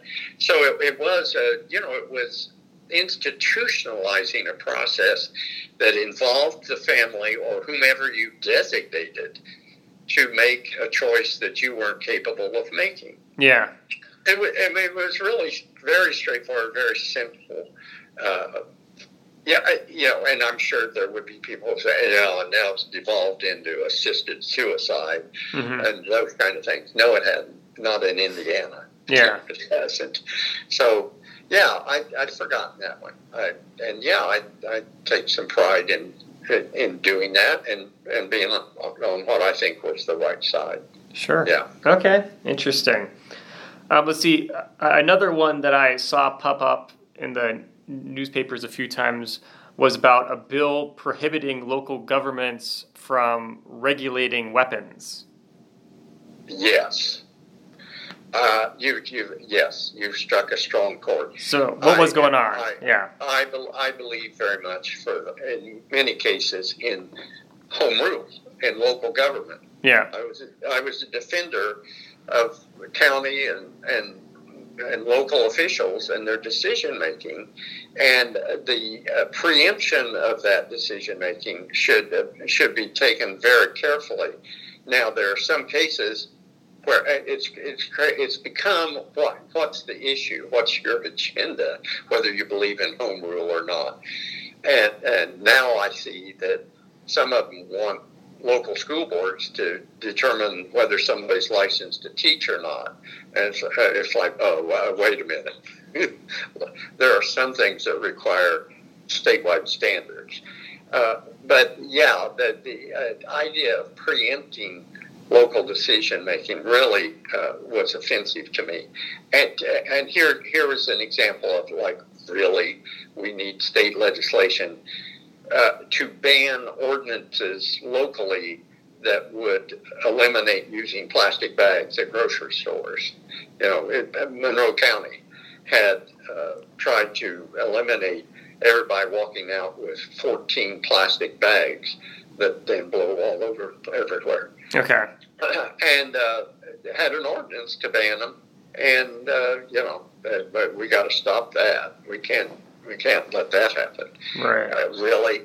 But it's like when the state legislature gets into Indianapolis business about rental assistance, rental controls, or landlord-tenant relationships. Mm-hmm. Don't you think maybe Indianapolis is a little distinctive from Ripley County on landlord-tenant relations? Sure. Maybe we ought to allow some freeway there. I don't know. I believe in home rule, but you've triggered another major point I would make is there are very, very few absolutes in the political arena. There are not very many. It's 100% here. We know what's right. And the issues that have devolved into 100% are very, very destructive to the system, I believe. And I would count abortion there. Mm-hmm. I would count gun usage there. The newly emerging one, freedom, individual freedom. There is no such thing as absolute freedom, and not in a society that functions, there isn't. And these issues are not zero-sum games to the majority of the electorate. Now, to some they are, I understand, but the people where there can be no abortions under any circumstances, really? Yeah, that's not the real world. That's not what happens. Guns, you can't tell me what guns I have and where I carry them. That's not a 21st century society. And this whole thing about I alone will decide whether I get a vaccine or not. To hell with society. I'm sorry. So I come from public service and a sense of community. Right. That we're all in this together, really. And yes, there's lots of room for individualism, especially in the American political system. It is not absolute. Yeah, so I mean, do you feel that compared to when you served in the General Assembly, do you feel that these conversations about the topics you mentioned have become more toxic then, or are about the same? More toxic. Okay. Yeah. Yeah. More toxic. It's, I don't, the accusations that fly around. Now, a lot of it's from individuals outside the arena, but sometimes legislators get way out there. And so there are legislators where things are absolute. I mean, there's some things they just, can't tolerate. But insinuating, a fellow legislator is a baby killer is way over the top. Right. That's totally unnecessary. It's not a fair representation of anybody, and it's just not even civil discourse. Mm-hmm. And the same thing with guns. You hate guns, you're going to abolish guns. No, no one said anything about abolishing guns. It's you give them an inch, the next thing you know, your freedom is lost. Those absolutes, even, freedom of speech, freedom of assembly, freedom of religion, there are limits to that. Right. And actually, the whole freedom of religion thing is getting a little overstated. Witness the the legislation they passed, the Religious Freedom Act or whatever it was, and all the difficulty they got into after passing it, and how to extricate themselves from it. The Bill of Rights, for the most part, is not 100% absolute this or that.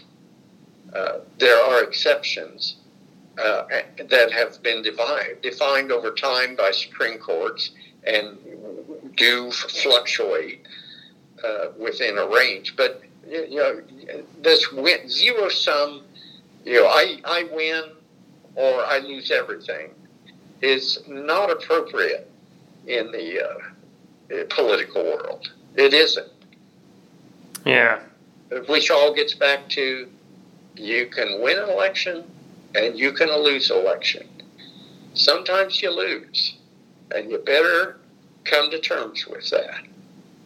So, public service and common good, and these are the rules under which we function, are terribly important. Yeah, sure. You had some other things. Yeah. Maybe. So now, short answers. No worries. Either way. Yeah. So looking at kind of these more big picture reflective questions on your service, how would you summarize your time overall as a state legislator?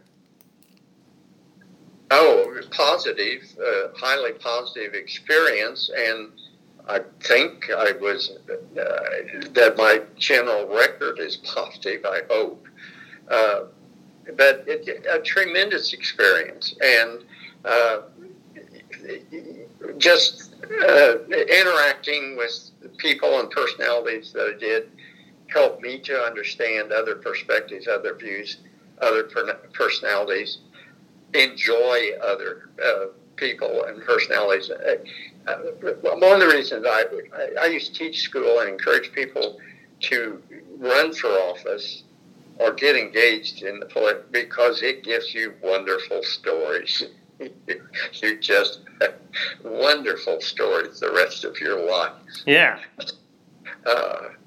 So that you can laugh about, some of which you don't laugh about, but it's a mountain of stories. And it just and stuff you forget, like the Living Will thing, and oh yeah, I wasn't, and oh yeah, there were crazy people on that one too. So, okay, next question. Yeah, so I mean, you mentioned stories. What would you say is your favorite story from your time as a legislator? It could be a funny story or just anything. So.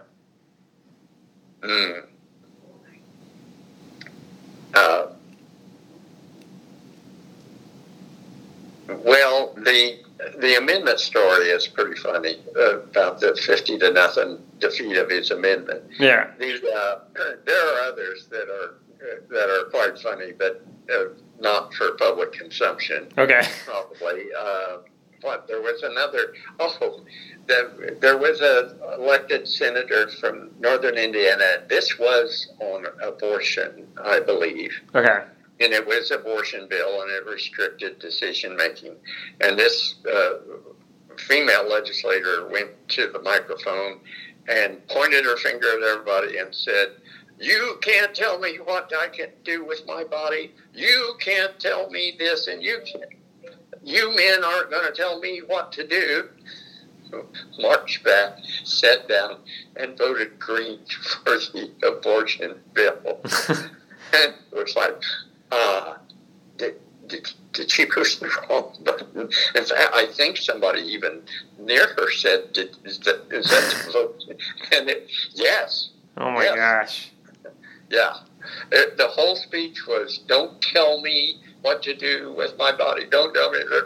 And went back and voted for the bill. And it's little things like that. Yeah. So like, whoops. Okay, yeah. So there were plenty of others. Sure, but, I bet. So, what lessons, if any, did you learn from your experience? Uh, mm, Tolerance, patience, via scoffing. Uh, uh, I learned patience up to a point. I don't have the patience Vi does. Okay. I learned to appreciate other people and enjoy. I used to think to myself, if I wrote a book about politics, the title of it is, if you're not laughing and enjoying yourself, you shouldn't be doing this. Because don't do this to inflict pain on yourself. So I obviously see it as a pleasant experience. Having said that, I learned what I suspected. I learned. I far preferred the executive branch to the legislative branch, where at least chairing a commission in the executive branch, Okay. where decisions could be made. You didn't have to, spend 6 years trying to pull everybody together. I'm not as good at the legislative process, without question. Was not as good as Vi is. Vi is superb at understanding the legislative body, how to function in it, and unlike I, who managed to function in it for 17 years, or 15 years, I'm sorry, for 15, it seemed like 17. For 15, Vi was in the legislature for 28 years until she ran for lieutenant governor. Yeah. So she loved that arena, and especially the conference committees. She loved that. But I wasn't. Just don't have quite the same disposition, and would rather say, okay, we've got 5 commissioners and I got 3 votes. We're going to go in and pass this thing now. Yeah. Okay. And it was more than just being in the majority. I mean, therefore, would I felt better in the majority? Yeah, I probably would have. But now it's more about getting things. It's about getting things resolved, and legislative process sometimes gets things resolved, and sometimes it takes forever. And at some point, it's like, I give up. We're never going to reach agreement on stuff. And abortion is one of those issues, because there are groups that won't settle for anything rather than total victory. But this one, I used to kid Luke Kinley about. Luke decided to take on mechanics liens one time and reform the mechanics liens process, because builders and everybody had an opinion on it. I remember taking it on, and I told him, good luck.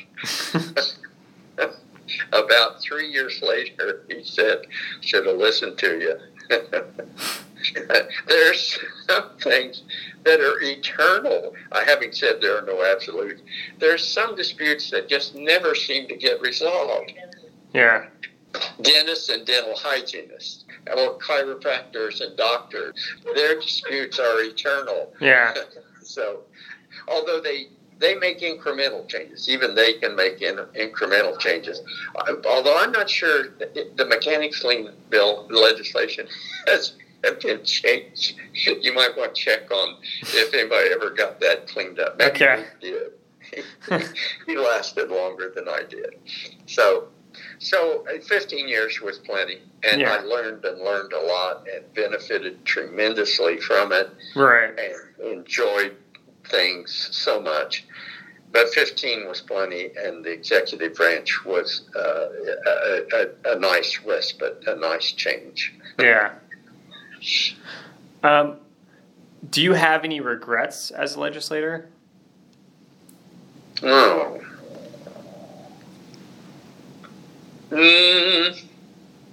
Oh, no, I often feel I could have done more. Could have done more. Should have done more. Sure.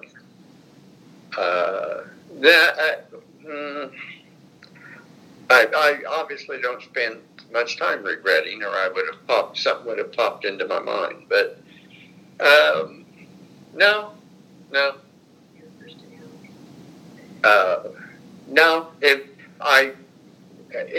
the time I even had regrets about leaving and second guessed myself. But within a year, I realized I was where I wanted to be and happy doing what I wanted to be and having an impact on major policy in Indiana, at least in the area of public utilities. Which is plenty, was a big enough thing to specialize in.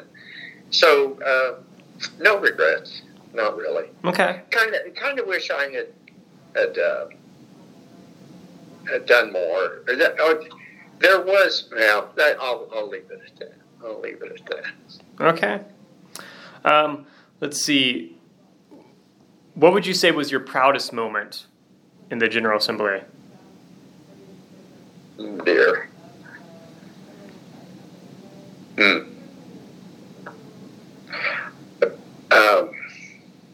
Actually, it's kind of it was a proudest moment whenever I could get the majority of the chamber to hear an argument, understand it, and accept it. Okay. To convince, the proudest moments were convincing people to do something. Yeah. Or to stop something. To stop something. And that could be over policy, over, this is bad policy, or this is a bill that it just doesn't do what it says it's doing. Mm-hmm. And, stop it. You're going to create more problems than you're going to solve, or something like that. Or do we really want to go that far, Senate? One of the people I respected on the other side was Les Duval, who was a Republican senator from Marion County for some time. And at the end of each session, he would get up and give us a speech on the changes we need to make. Okay. And most of them were they were collaborative, positive, affirmative changes. He was right. He'd get maybe 1 out of 10 of those changes made. But I respected that and always hoped that people would listen to me when I was talking about the process in the same way. And the smaller and smaller your minority gets, the less and less people listen. There are just simply fewer people willing to listen.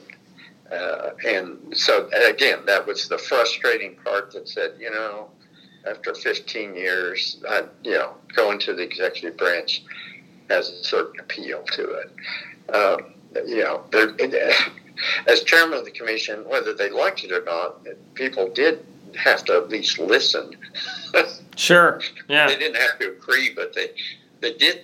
They did. Most of them tried to listen. But the rewarding moments were mostly about just getting a body with 49 other people, at least half of them saying, "Yeah, he's got a point. That's a good point." The germane rule used to drive me crazy. The the minority's avenue is amendments, and in Vi's case, the conference committee reports. But the amendments is a vehicle for the minority, and so for 15 years, you're filing amendments and trying to convince and so forth. Senator Garden was occasionally fond of using the germane rule, that this amendment is not allowed on this bill because it's not germane. And sometimes he was right, and sometimes he was taking liberties because he didn't want to force his majority, his caucus, to vote on an amendment. So he'd get up and say it isn't germane, and I'd get up and question his germanity. Okay. And on occasion he would, on one or two occasions, he backed off. So occasionally would, but those victories are small. But it's about just listen. That, you know, that whole religious freedom legislation that they passed, if the majorities had listened to the minorities and tried to create a language other than what they created, if they had listened to the minorities, they wouldn't have gone through the turmoil and agony that followed the passage of that bill. That was a classic case of people not listening to the minorities. Interesting. Okay. And I'll give you one classic case that's not in my tenure there. It's of recent times of the majority arrogance. The arrogance of the majority. It was the year just recently when they had to go into special session because they couldn't pass the budget. Yeah. They couldn't pass the budget, and one or two Republicans blamed it on the Democrats. I believe in both chambers, they had super majority. Right. Didn't just have. It wasn't 52 to 48. It was 67 to 33, and 30 to 20, and they couldn't pass a budget, and it was the Democrats' fault. Wow. Now, see, that begs for somebody going to the microphone and going, really? You're going to really try to sell his bag of to people? You couldn't pass a budget because, 12 of us over here stopped you from doing it. Those were enjoyable moments when the ludicrousness of a situation just begged for, could we just stop and pull back here and think about what you're saying? So those were joyful moments. Okay, interesting, yeah. Let's see. What advice would you give to future legislators or even current legislators? To work hard, to be prepared to deal with people and be flexible and listen a lot to what people are saying,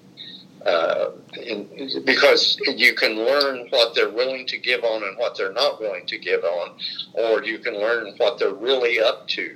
I mean, listen, you learn a lot more by listening. Unfortunately, I've not followed that today. Okay. I'm talking too much to you. You learn a lot more by listening. And I would advise people in a legislative to learn a lot, build coalitions. You got to have a network of people you can work with, learn from, and on both sides of the aisle. And it's incredible, difficult to do that now. Don't be owned by your constituency. Be in touch with your constituency, but it is a representative democracy. We do elect people to go represent our interests and assume that they will become better informed about the issues. Yeah. As voters. That at least that's the model. Well, sometimes your electorate, especially initially, isn't quite right on something. And you have to be willing to maybe go slowly before you rush to just be, the teabag flow through. I'm just voting what my constituents want. It's more than that. It's more complicated than that. And somebody elected needs to understand that. You aren't just sticking your finger up in the wind on every issue. You're there to learn and make the best considered judgment because it is a representative democracy. Yeah, right. What, in your opinion, is the most important work of the Indiana General Assembly? Oh boy. Well, to look at the pressing issues of the day, and I mean the pressing issues, and determine priorities on what to address, what to solve. Funding levels, of course, are key to a lot of that, and the success or failure of policies depends on what you're willing to spend. But it's the function of them to deal with the issues of the day and try to resolve as many of them as they can. It's not to go and argue for 4 months and go home so you can continue the same issues because they work for you. The whole process, the legislative process, is about resolving things, and that seems to be escaping legislative bodies these days. They're not focused on that, and that means let's make a deal, and that shouldn't necessarily have pejorative term. That's not a pejorative in the legislative process. Let's make a deal. Let's get this damn thing resolved. Yeah. Right. And if that means next year you come back and say, well, we missed this and that, we got to fine tune it. Fine. But don't go home every year and say, well, we didn't reach an agreement on that, and we didn't reach agreement on that. Sure. So it's that. And a secondary responsibility is to convey public service and the sense of being a responsible representative of responsible citizens. That you have a responsibility to convey to people you're responsible, you're serious, and you expect them to be. Yeah. Okay. What would you say the public does not know about the Indiana General Assembly and how it operates? A lot. A lot. Which one of the flaws of the General Assembly is that 90% of the legislators think everything they do is being reviewed back home. Yeah. that everybody gets a little bit too taken with their role in life and their role in Indian government. And that everything I do is they're watching. Everybody back home is watching that, and the caucuses act that way. We got to get them to vote against this. We got to get these votes on this bill against this bill, and then we'll use it against them. The truth is that the general public has a general perception of there's somebody that meets in Indianapolis. I'm not. Most of them aren't quite sure whether there's 2 chambers or one. Yeah. Frequently, particularly senators are called House members, which of course always used to offend senators. Sure. You go back to one of the differences between the 2 chambers. But if you went home and said, Representative McCarty, that's Senator McCarty. I tried not to correct people, but it tells you the level. Then there were the people that think you've been in Washington for 4 months. When did you get back? Oh my gosh! When did I get back from? Wow, last night I drove home. Really? You know I'm driving from Indianapolis home. Oh, I thought you were in Washington. So their perception is pretty low and pretty low dialed in, the attention paid. The appreciation of the legislature, pretty mixed, but better than Congress. I bet you get better reviews as to Indiana legislators than you do Congress. Okay. But still, I don't know. If you got 45%, you say they're doing a good job, that's probably pretty good. Yeah. The perception is pretty low. And because of that, when you get these polarized legislative bodies, the things they do are missed by the public. I mean, some of the things they're doing these days are like, I don't think, I would have to say if I were representing district, I would be thinking, I don't think our constituency wants that, especially if you explain to them. Which again, one of the responsibilities of legislators is to educate the electorate. Mm-hmm. You need to inform. You need to help them be more aware and more knowledgeable about the details of things. And that's an important role for legislators. It isn't just I parrot what they say. You have a responsibility to learn more than they know and share it with them and explain why you're doing what you're doing. Yeah. No. And all that gets back to low level of awareness of what we're really doing. In reality, they don't know what we're doing. Yeah, that's another thing I've heard time and time again now is former legislators talk about the public not knowing enough. So interesting. To a large extent, that's the responsibility of the legislature to inform more. That means more interviews with the press. Yeah. We haven't talked about the interaction with the press. The press is terribly important, mm-hmm. and a lot of communication is better, generally speaking. And that is another flaw in our system. Another growing flaw in our system is you don't have much local press anymore. So all these communities that used to have somebody cover the State House, they're not there. They're it's Indianapolis and the AP, and I think there's maybe one other network. The local coverage doesn't exist. Fort Wayne does have coverage. Evansville does intermittently, and Indianapolis. That's about it. Yeah. And that's harmful. That's not good. So, well, but I always used to get humored at the people in the chamber or in caucus who would say, they're watching, if we do this, our constituents will go nuts. Yeah. Nah, not really. Yeah. Because they're not watching. Interesting. Sure. Yeah. So. How prominent was lobbying and money in the General Assembly? Both are significant. Lobbying, I always felt was helpful, really. Okay.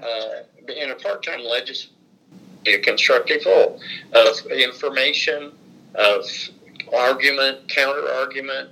I had generally good experiences with interacting with lobbyists. Okay. Felt pretty positive. There were a few that was like, can't count on that, or I thought you told me this, and now you're working on the other side telling them, and that those were exceptions, at least at the time. That was another lesson from Bob Rock way back when was your word is terribly important. You don't allow yourself to be known as a liar. Mm-hmm. Don't ever let that. Don't get cast that way. And for the most part, lobbyists knew that and knew that they had to be objective. So I didn't think their influence was all that pervasive. I'm talking about 20 years ago, and I don't know now what that role is, and whether they've become more pervasive or have endeared themselves to legislators more than they used to. Money and campaign financing, I think that has grown out of all proportion, and that's. I referred to, it's not local either. It's not like your local business community decide to collect money and give to your campaign. It's the State Chamber of Commerce and the UAW, and it's statewide organizations in a big way, and now national money that pulls in. So money plays way too much of a role. And it plays, because there are so few competitive districts, it plays a huge role. So if there were 15 races, money would be scattered. With 4 races in the Senate up for grabs, some PAC or somebody could drop $30,000 into a race. I don't know. Now, I may be underbidding what's going. Yeah. But what people dump into these races anymore. When I ran in 1982 on a $15,000 budget and loaned myself $5,000, which I managed to get to $15,000 eventually. I was elected on $15,000 or so. By the time I left, races were easily 100,000 competitive races. Today, I believe they're 300,000 per candidate on Senate races today. Okay. So, and yes, there's inflation, and yes, that's way too much money flowing around. Yeah, interesting. Okay. So down to the last 3 questions for you now. How has the state of Indiana changed over the course of your lifetime? The state? Yeah. Demographically, I think it has... well, there is growth demographically of minorities in the state, and but it's aged also. It's been an aging population, at least until recently. That's what. The other thing on politically, demographically, it has shifted to Republican more than it was. Okay. But not reflective of the two chambers. It is not 70-30 or 90-10 or 80-20 politically. It is not. 60-40 would be more representative of this kind of the statewide typical vote. Where I think it used to be more 54-46, some 50, something like that. Okay. So it's a tougher world for Democrat candidates, generally speaking, especially when the districts are gerrymandered. But so there's been a Republican shift. The southern part of the state has realigned in their voter preference, I mean. When Republicans say, well, we can't help how many districts we get, that we got all these Republican voters in the South, there's some truth to that. I concede. And whether that's permanent or not, time will tell. So it's a more Republican state, and therefore, conservative is too complimentary a term in some ways. It's more than conservative. It's becoming reactionary. We want to get back to what we were. We want to do. I don't know. The tone of the state isn't what it should be. It isn't. So that Indiana is 14th from the bottom on rate of vaccinations. Really? I mean, if you count all of the southern states and Wyoming and Idaho, that's about 13. Yeah. So we're just above Wyoming, Idaho, Mississippi, and Alabama on just general approach, attitude toward quality. And I don't know where we are anymore on the importance of education. So I'm concerned about the shift in tone. I'm concerned about a legislative body that I don't know whether they want to become full-time or they think they already are. But this whole idea that in a pandemic, we're going to get in there and call the shots is ridiculous. It is ridiculous, and it will be chaotic if they. And by the way, if you create legislation that allows you to call yourself into special session, is a Democrat governor just about as bad as a pandemic, and we need to call ourselves into special session?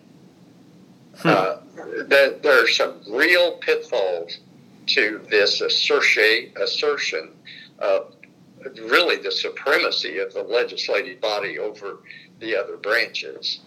Yeah. And that's where they're headed. Interesting. That's where they're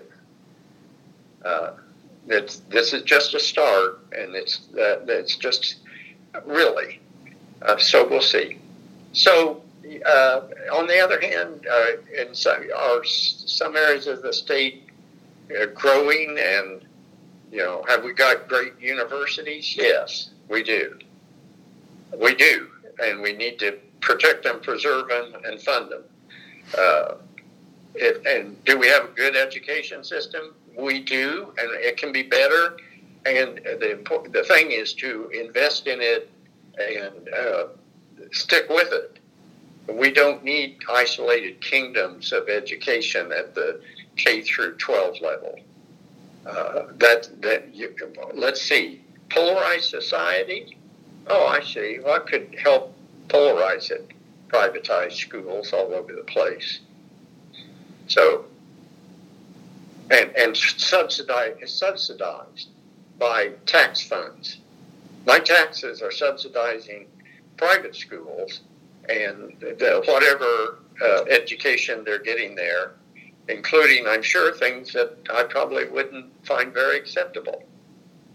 So there are some very troubling trends in a setting where we could be so much more positive, where we could be much more like, I don't know, Michigan, Ohio, I don't know, pick something other than Alabama, Mississippi, Wyoming, and Idaho. I'll settle for something, other than that. Mm-hmm. So, well, no, I won't settle for Texas. Please, no Texas. And I'll stop there. I'm very troubled by a legislative body that decides it's the preeminent body. And the ultimate outcome, which, of course, because Indiana is Republican, appears to be Republican enough, although some of them think you can never be Republican enough. Thus, we got to have more House seats and we got to have more Senate seats. But it's just when the legislative bodies of Michigan and Pennsylvania are beginning to pass legislation that, well, in the end, the Constitution says we pick the electors. The electors are selected, and we send it. Wait a minute. When a legislative body decides they're wiser than the electorate, we don't have a representative democracy. Sure. I'm sure the voters would not want that. But we've got a trend here. Hopefully just in its early stages in Indiana, and the better wisdom will prevail. But, you can't you can't control a pandemic with 150 legislators. I guarantee you that. And you can't turn, an example of their lack of wisdom, you can't turn the health decisions over to the county council or city council of the county. That is crazy. There are some things that just should stay, for the most part, out of politics. Our health, our community health and overall well-being just might be one that could stand a little expertise. So, and I do believe they passed that legislation where the health department has to get approval from the local governing body. Really? Oh boy. So, okay, I'll stop. Yeah, that's interesting. What, if any, enduring qualities do Hoosiers still have or hold dear, you think? Oh, I think, they're patient. in some respects, are far too patient. But there is a patience and a tolerance of things going on,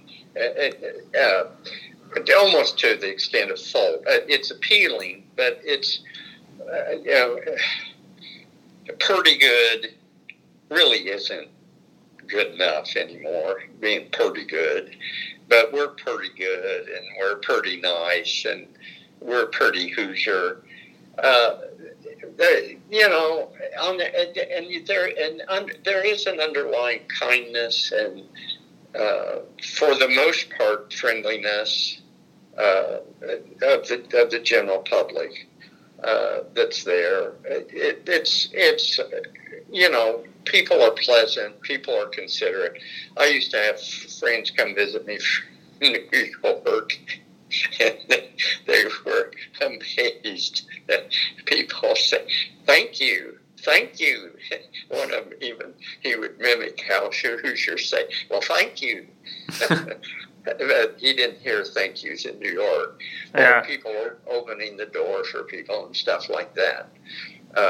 There's the real appeal to all people in Indiana. But there's a danger there, though, in being self-congratulatory. Oh, we're so welcoming, we're so good.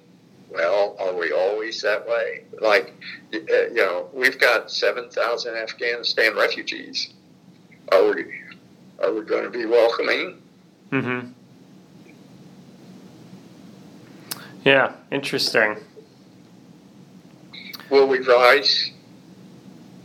Will we rise to that? We should. Yeah. So, you got to work at it. You got to really care that you want to care. You can't just stand around congratulating yourself on how good you are all the time. And you got to be willing to recognize where things could be improved. We don't necessarily. This is national. We don't have the best medical system in the world. Why do Americans keep pronouncing we have the best medical system in the world? No, not really. Super superlatives are scary, and this isn't necessary. We're not the much friendliest place in the world. We're pretty good at it. Pretty good.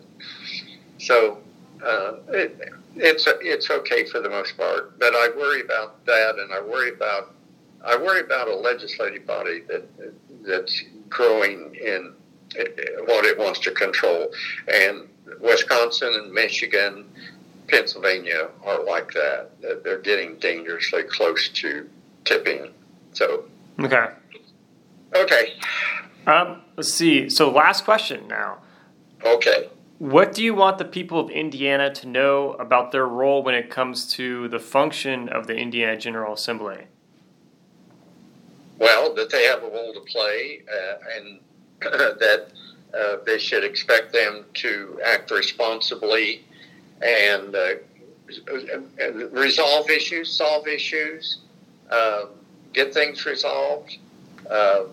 So act responsibly and conduct themselves as good public servants, and they should expect of themselves the same things. Inform yourselves, educate, make an effort because you're demanding that. Demand an effort and a serious effort of legislators, and expect that of yourselves. Yeah. All right. Well, is there anything that I didn't ask about that you want to mention, or have we covered most of it? Or I think we've covered it. Okay. I can't think of anything. If I do, I'll call you right back. Sounds good. No, I think we've covered more than enough, and I'm sorry to be so verbose. No, I appreciate all the things you had to share, and thanks for taking part in this project. It's always good to get more and more people involved, so I appreciate it. Okay.